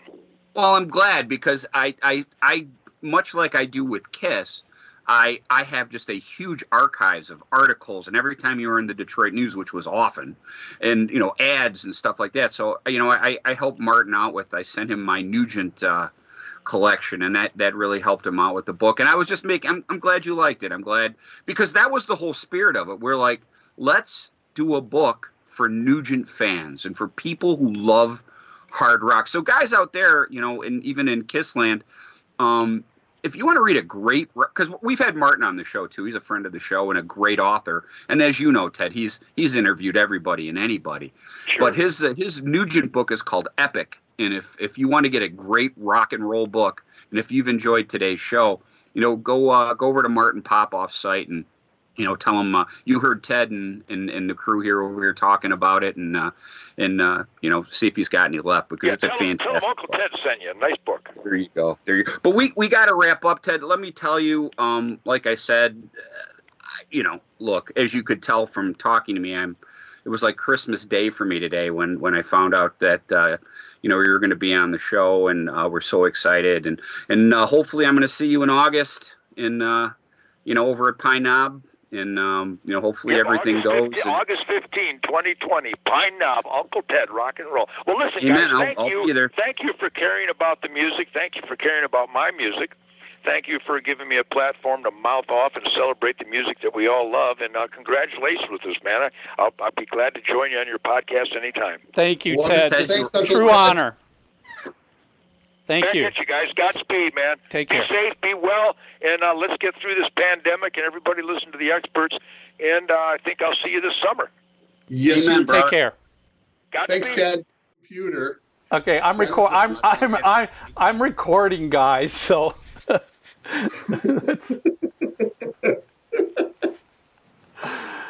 Oh God! It was a fucking box of tissue show. Let me tell you. Oh Yeah. Mark. So you may not have heard. We are recording, so this is all in the show. Not that anybody doesn't realize it. I couldn't care less. But before, that was so fucking cool. But before you should be smoking a cigarette. Before you sat down here, Tommy and I were talking, and I told Tommy, I said, I am so proud of the fact that Tommy and I could help Mark come more than he's ever done in his entire life. And then, Tommy, what did you say? What did you say? I said, now Liz is going to be mad at us.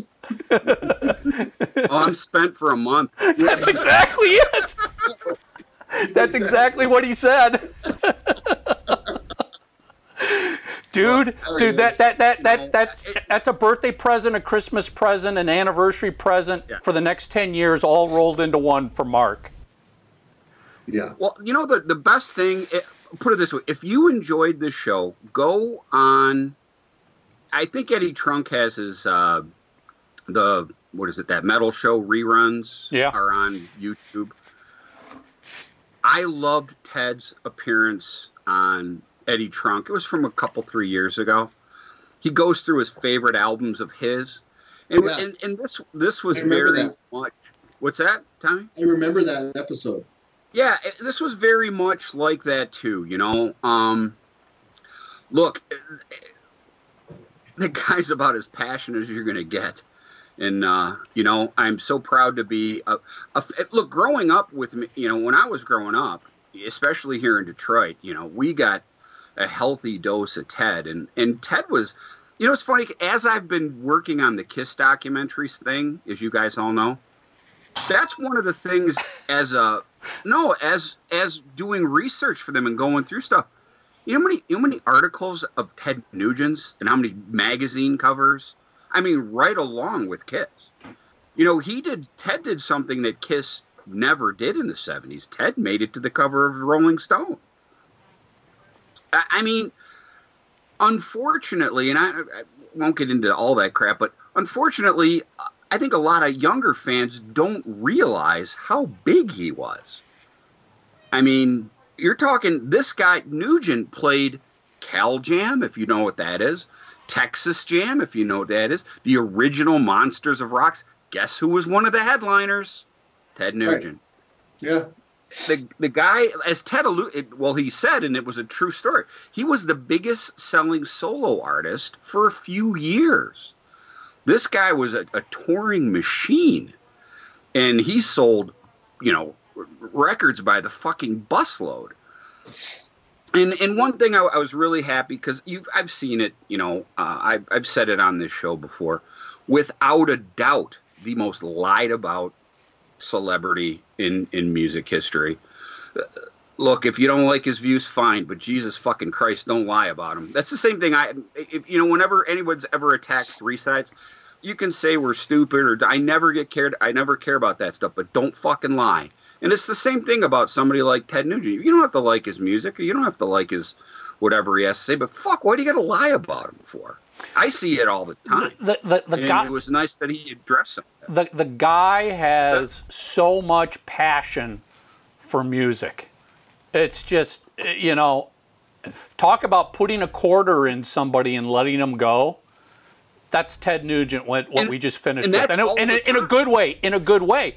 It was just, it was such a fun conversation. Now, granted, Mark, you made it even more fun because I literally, I was laughing my ass off. I mean, literally, like, I was laughing so hard. I mean, I was literally shaking as I'm laughing at Mark going, so you remember this, and do you on this one, and this is, I've got this drum kit, and I'm just like, oh my God, Mark is just like in absolute heaven. It was just, look, I'm as incredible. Equally passionate about Ted and his music as Ted is about his music.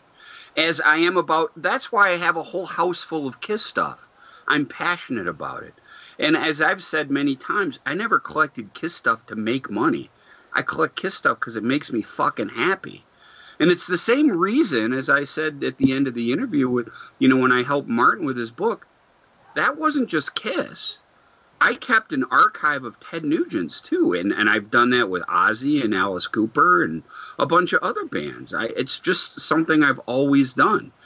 Kiss, obviously, there was way more stuff to collect and figurines and, all that other crazy stuff. But I've got, a very big archive of Ted stuff and, other bands. And the reason being is because I love it, and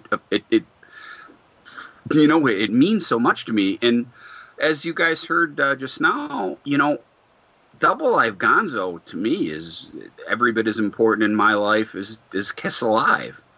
That record was a turning point for me. I'm like, this is how you do it. Well, we should have him on again, and maybe we can actually talk about Kiss. I think we got 2 Kiss questions in. Yeah, so we're good. Well, another nice thing about Ted is you just wind him up. He'll lead you where he wants. That if this had pretty much been any other guest, I'd be like, oh God, we've got no Kiss talk going on here. This is going to get really bad. But I sat back going, Ted's just so passionate about anything music-wise that we're bringing up here. It's a fascinating discussion, learning new things, and his descriptions of stuff is just off the wall, hysterical. I mean, I was probably laughing half at comments Ted was making and half at the questions Mark was asking. Yeah, totally. Well, much like I said too on the show, there was a couple of our listeners over the last couple of tours that said, I know how much you like them. Whatever, I've never seen them. I'm like, go, you'll love it. And to a man, every single one of them was like, that's like one of the fucking most intense shows I've ever seen. I'm like, I wasn't kidding. And I'm telling you, you'd never know that this guy's, 71. It's nonstop entertainment from the time he hits the stage. He goes and goes and goes. And I'm telling you, it's song after song after song after song. And, he's also, too, at least, if you grew up in the Midwest, I don't know what it's like in other parts of the country, but I still hear Stranglehold a dozen times a week. I still hear Cat Scratch Fever and Free for All and Dog Eat Dog. I mean, these songs are still very popular. Matter of fact, I know Ozzy's Boneyard plays the shit out of all those songs. And Hey Baby, and, it's just great for me, and it's no different, Tommy. This is very similar to what you and I had recently when we talked to, we saw Paul and Gene and Eric and Tommy and everybody, and it's just great because how many times you heard, don't meet your heroes, or, and much like I said too, when I did the Ted Danger Zone, which is another word for Kiss meet and greet, when I did that with my son, Ted was so great and so gracious, and you weren't rushed through. Now, keep in mind, with Kiss, you can talk. You got 4 guys to talk to, but when Ted does, it's just Ted. But he took that room, he talked to us, he signed our stuff. We each got an individual picture, and he was funny. I mean, laugh out loud funny. Because we were having fun here in the on talking to him. But when you're in a room with the guy, he's one of those guys, and he's a big guy too. He just lights up the room. He's a great conversationalist, and that was one of the things. My son and I went, and we had so much fun, and so great to have somebody on like Ted who gets it, loves life, loves music, loves his fans, loves what he does. This isn't a fucking chore. He doesn't tour because he fucking has to. And like I said, too, also on the show, and it was nice to talk to him about, quietly, Ted has had a Ted Nugent camp for kids for decades, helping underprivileged kids, donating venison to food banks all over Michigan. It was a big thing. Quietly, great character guy. He walks the walk and talks the talk. Whether you like it or not is irrelevant, because what he believes in, he practices what he preaches. He's not one of those guys that tells you not to smoke while he's smoking a pack a day. You know what I mean? This guy, I love he's a man of his convictions. And let me tell you, all that comes out in the music. All that comes out in the guitar playing. And, just really quick, much like we talk about all the time, in the last 10 years, Ted, go check out Shut Up and Jam, which is what he was trying to say. The lyrics to that song are something go along the lines of, you know who I am, you know where I stand, so fuck it, just shut up and jam. In other words, I'm Ted Nugent, this is what I do, this is who I am, here's my music. That is such a great album. And by the way, not only does Derek St. Holmes sing a song on that, Sammy Hagar does too. And the last record, here's a good thing. If you want to check out some new music, the title track, The Music Made Me Do It, is his latest, which came out, I think, last year, 2018. But guys, it's the same shit. If you like Kiss, you're going to love that.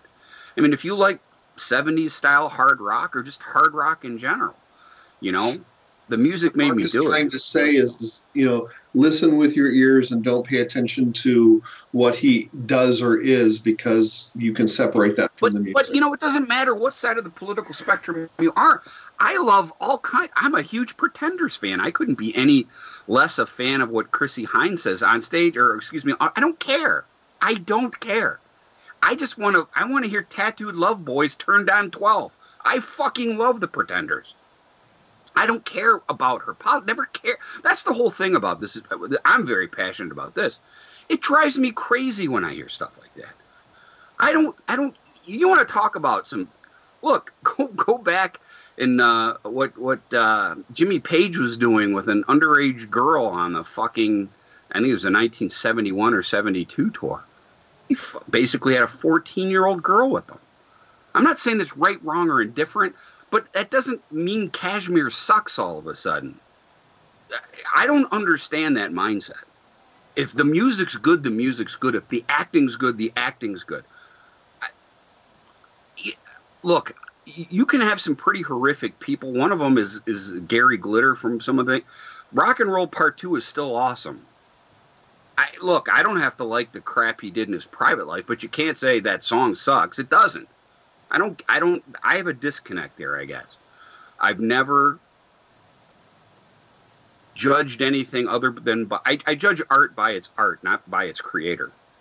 That I've never understood people who, this guy thinks this way, so his guitar playing sucks. Really?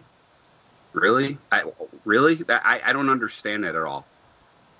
Again, I love everybody from Ace Frehley to Richie Blackmore. If you've ever read anything on Richie Blackmore, what a dick. He's a real dick. Read the God, I can't remember the name of the guy's last name is Bloom. But he wrote an autobiography about Richie. What an asshole. And Deep Purple's one of my favorite bands. I don't care. I just want to rock. So there's my 2 cents. So what kind of homework are we going to ask for this week? At what point did Mark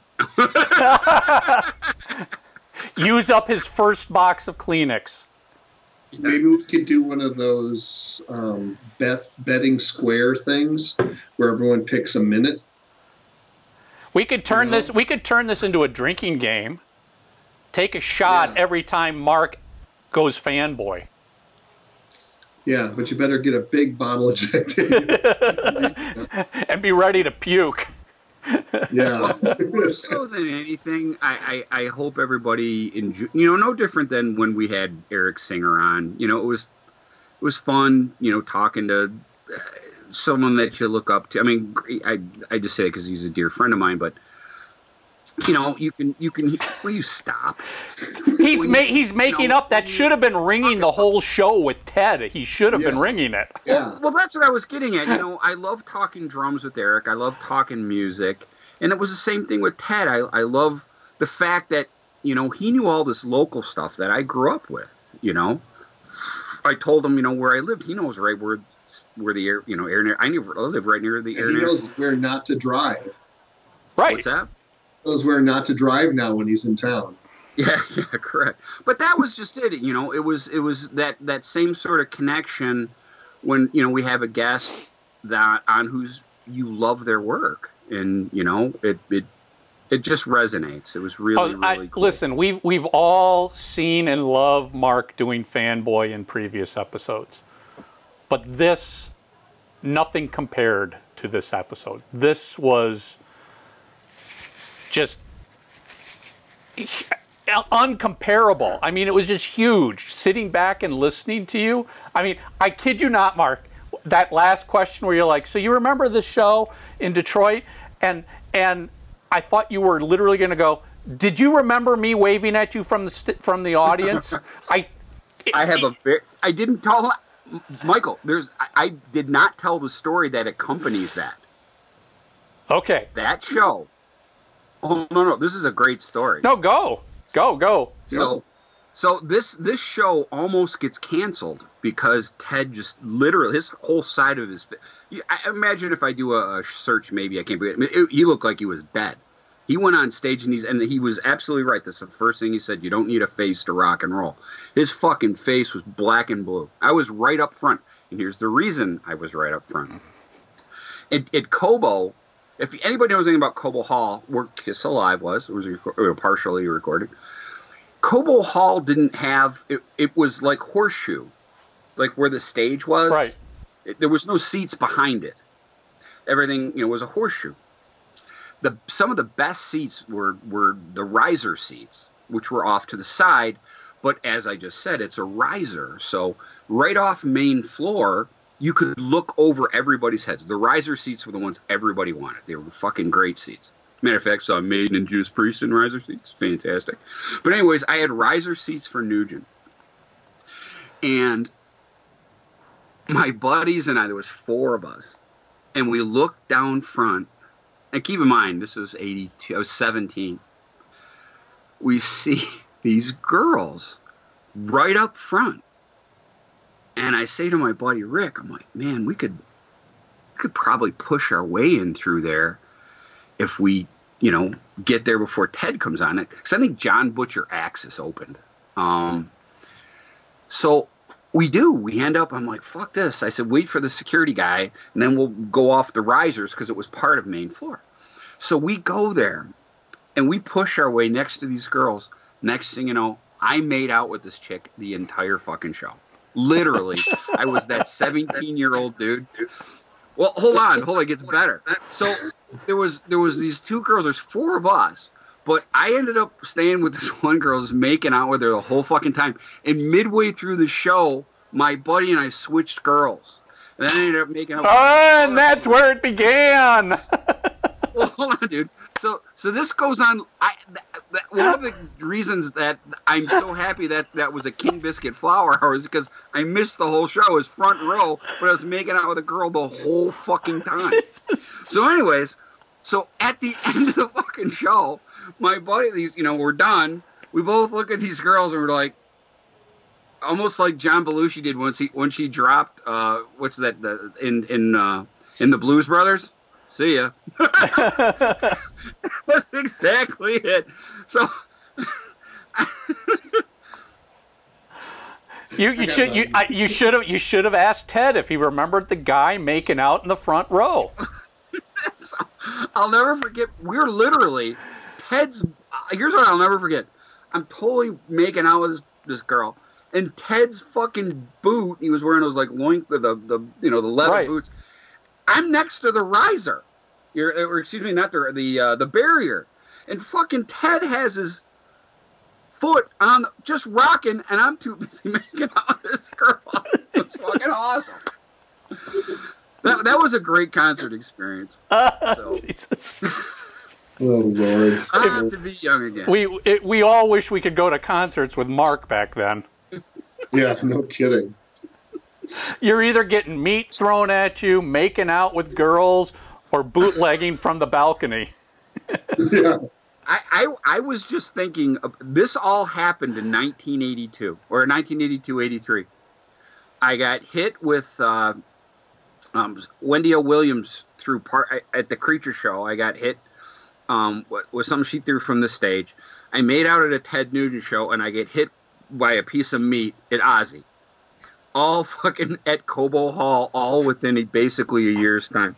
I was just talking about that with my friend. I'm like, how fucking great. 83 was I had a friend of mine in high school. His dad worked for the city, so that's how we always got riser seats, or we always got in the first three rows because he could get them through the city. Yeah. So, and we didn't have to pay any extra money. We just paid him fucking normal price. Yeah. And I was always right up front for those shows. I was so fucking lucky. Anyways, I have so many great experiences. What my buddy and I were talking about the other day, because I missed it by a day, there's this video going on. You might want to check it out. It's kind of cool. The guy who won the Lost Weekend from Van Halen. Yes. That was like a 3-day. I didn't go to the night that they brought him out, but I just remember we were just talking about shows, and I said there was something magical. There was something in the water. Because, like, within that year, seeing Van Halen on the Fair Warning tour, seeing, Ozzy on the Blizzard of Oz tour with Randy Rhoads, seeing the Creatures of the Night tour, seeing Ted Nugent with Carmine Appice and Derek St. Holmes back in the band. It was such a magical fucking time to be a music lover here. If you wonder why I'm so geeky, that's why. That was my teenage years, man. Again, also in 82, Iron Maiden opening up for Judas Priest at Cobo Hall. Again, I had the riser seats for that. I just... Who did you make out with at that show? Unfortunately, nobody, but I can't... His buddy. I'm just telling you, I have got concert stories. I was so lucky. All the fun times, man. That's how come I went all the time. It was a fucking adventure. We all have that. That's what's great about music. And the people that didn't go don't understand it. Well, you know what? That's getting back to our little show. That's how I got to know you guys. And that's how because we traveled. We went and we found. I never was one of those guys like, I'm just going to sit home. It's safe and nobody's going to bother me. You know what I mean? I'm like, fuck that. Let's get out of the house. I want to go do something. Still to this that's day. my life to this day. Yeah. Now it's Liz, I'm going to a concert tonight. I feel like making out with someone. She's like, have fun. Oh my god! I should have my friend Rick, my friend Rick, because he's the one who went with me to all these concerts and stuff. He's one of my dearest best friends, and he's a dentist. He lives in Florida now. We went to high school together. We had so much fucking fun. We went to all these shows together. It was funny because I remember I posted something about the Creature show, and my buddy Rick was like, I was right there when that fucking happened. You know what I mean? It was just all the fucking telling you, and Ted alluded to it, and then that's where it's a nice little tie-in here. Detroit during the 70s and 80s for concerts. I don't know what it was like other places, but this was the fucking Mecca, boy, and Cobo Hall was the fucking epicenter. And everybody played there. And there's a reason, too, that parts of, Live Bootleg and parts of the Live Jay Giles record and parts of Bob Seger, there's a reason that those live albums were recorded at Cobo Hall. It was just a magical fucking place. What's there now? It's now they're gonna have like car show. The arena itself is still there, but they don't do concerts or anything. And I was happy, as you guys know, Kiss. What's that? They didn't tear it down then.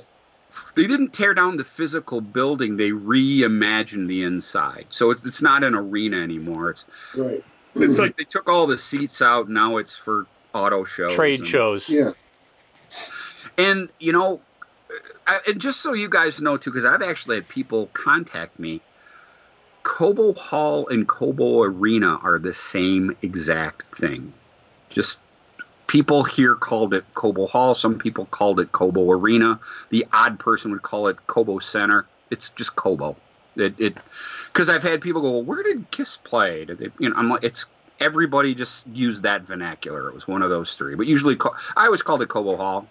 Some people called it Cobo Arena. It's the same exact place. So I just recently had somebody from overseas. They said they're doing some project on Kiss, and they're like, I need exact details. It said that whatever, because I think he was looking at because there's videos, as you guys know, on the Kissologies from 76 on the Alive tour, and then the Rock and Roll Over tour in 77. He's like, one's Cobo Hall, one's Cobo Arena. I'm like, whatever you say is what it is, because those are the same places.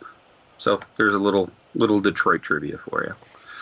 So I think for anyways, I hope you guys enjoyed me enjoying today's show. I was just going to say, this is probably the most fun I've had recording an episode. I've never let's put it this way.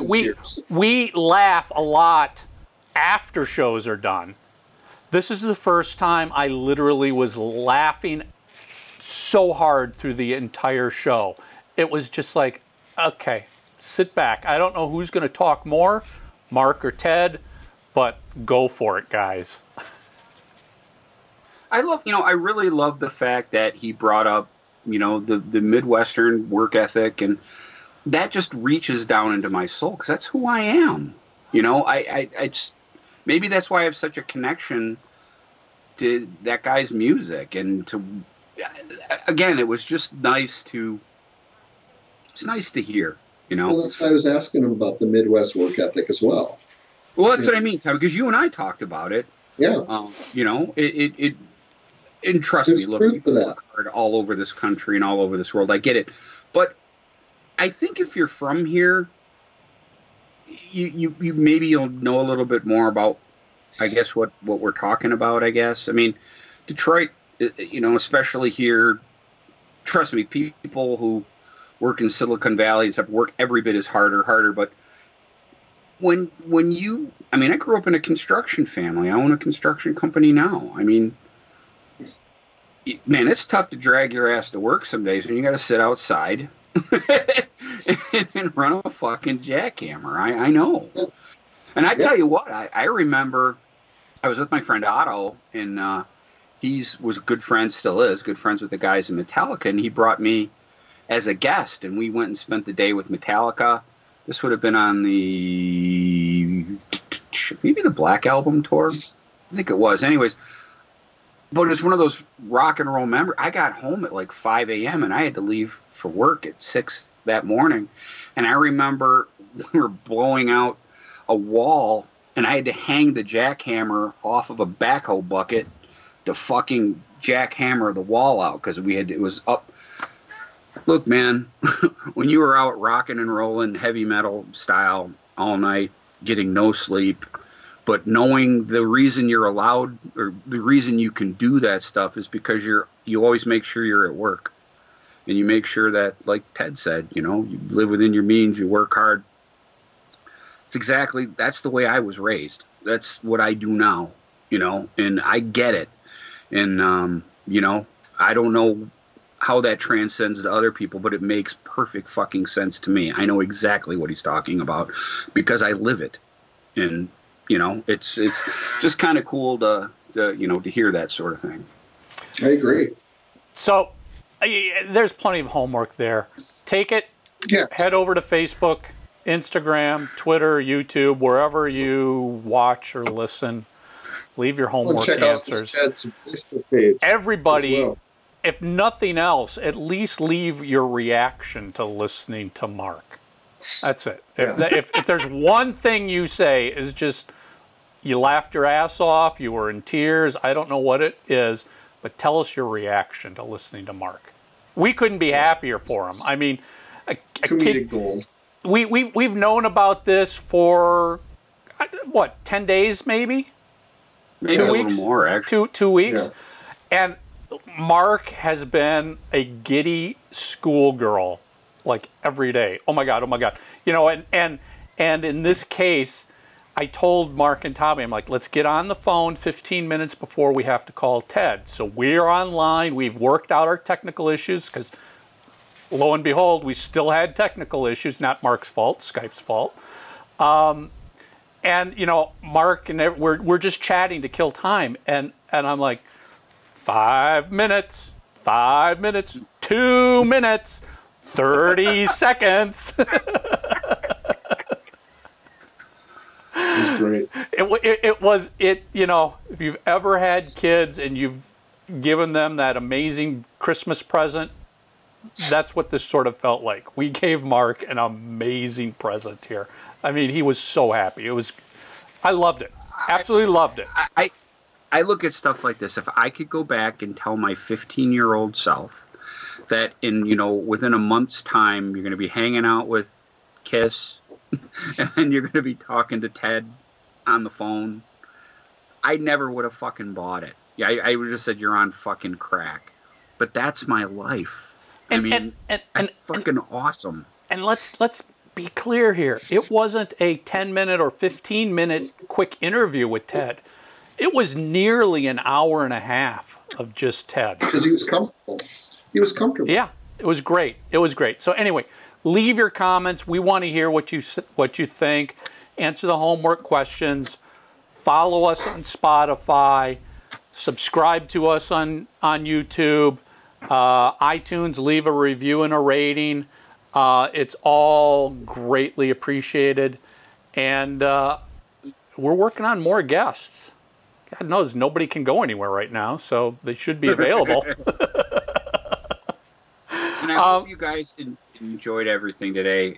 Hopefully you stuck through, and hopefully, you guys will check out. Like I said, the music made me do it. Go check that tune out. Go check out "Shut Up and Jam."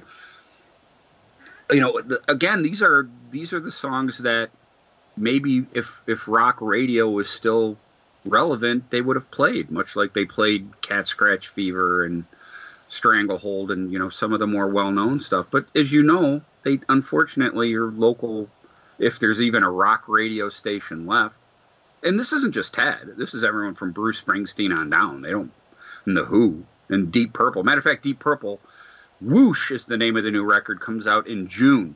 Can't wait to get that. 52 years after their first record, they're still putting new music out. Hey, Kiss, listen, what's Deep Purple doing? Exactly. I'm supporting it. Matter of fact, I bought the deluxe version. Oh, speaking of which, too, did you guys get that early year? I don't know if you guys are fans. That early years box set from Def Leppard is just the shit, boy. I haven't bought it, but I've been listening to it on streaming. Man, that's early, raw, rock and roll Def Leppard, man. Yeah, see, I never liked Pyromania. All that stuff. It meant nothing to me. I just didn't like it. Like, that was my band getting ruined because, God, go back to that magical time, Def Leppard in 81, 82.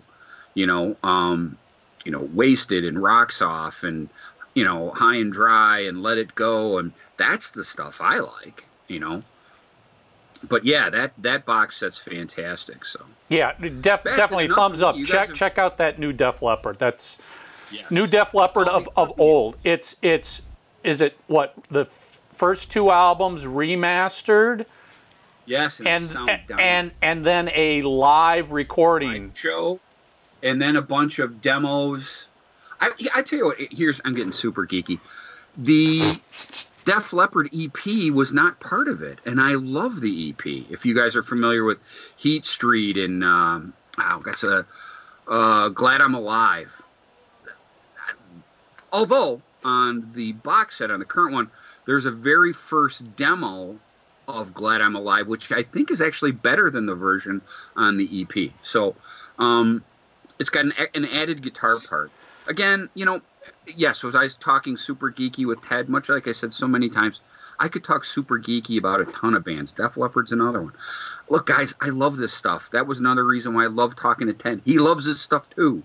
It's awesome. But before we say goodbye, Mark, literally I have one question to ask. You would think today of all days, you would have broke rotation and deliberately sought out a Ted Nugent t-shirt.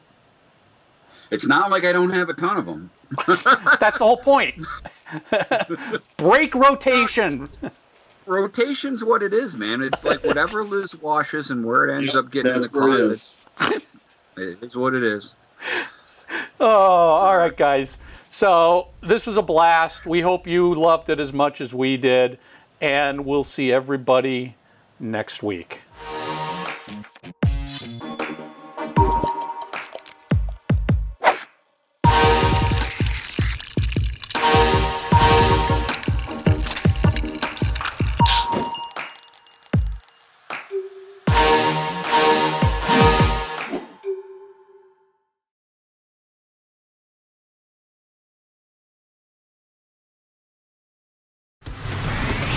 So you love the show. Go to itunes.threesidesofthecoin.com and leave your review and rating of Three Sides of the Coin. Thanks.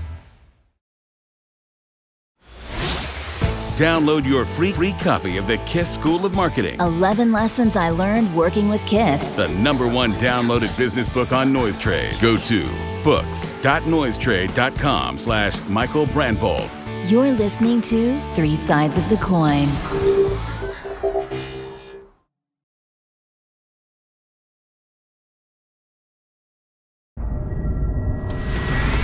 So you love the show. Go to itunes.threesidesofthecoin.com and leave your review and rating of Three Sides of the Coin. Thanks.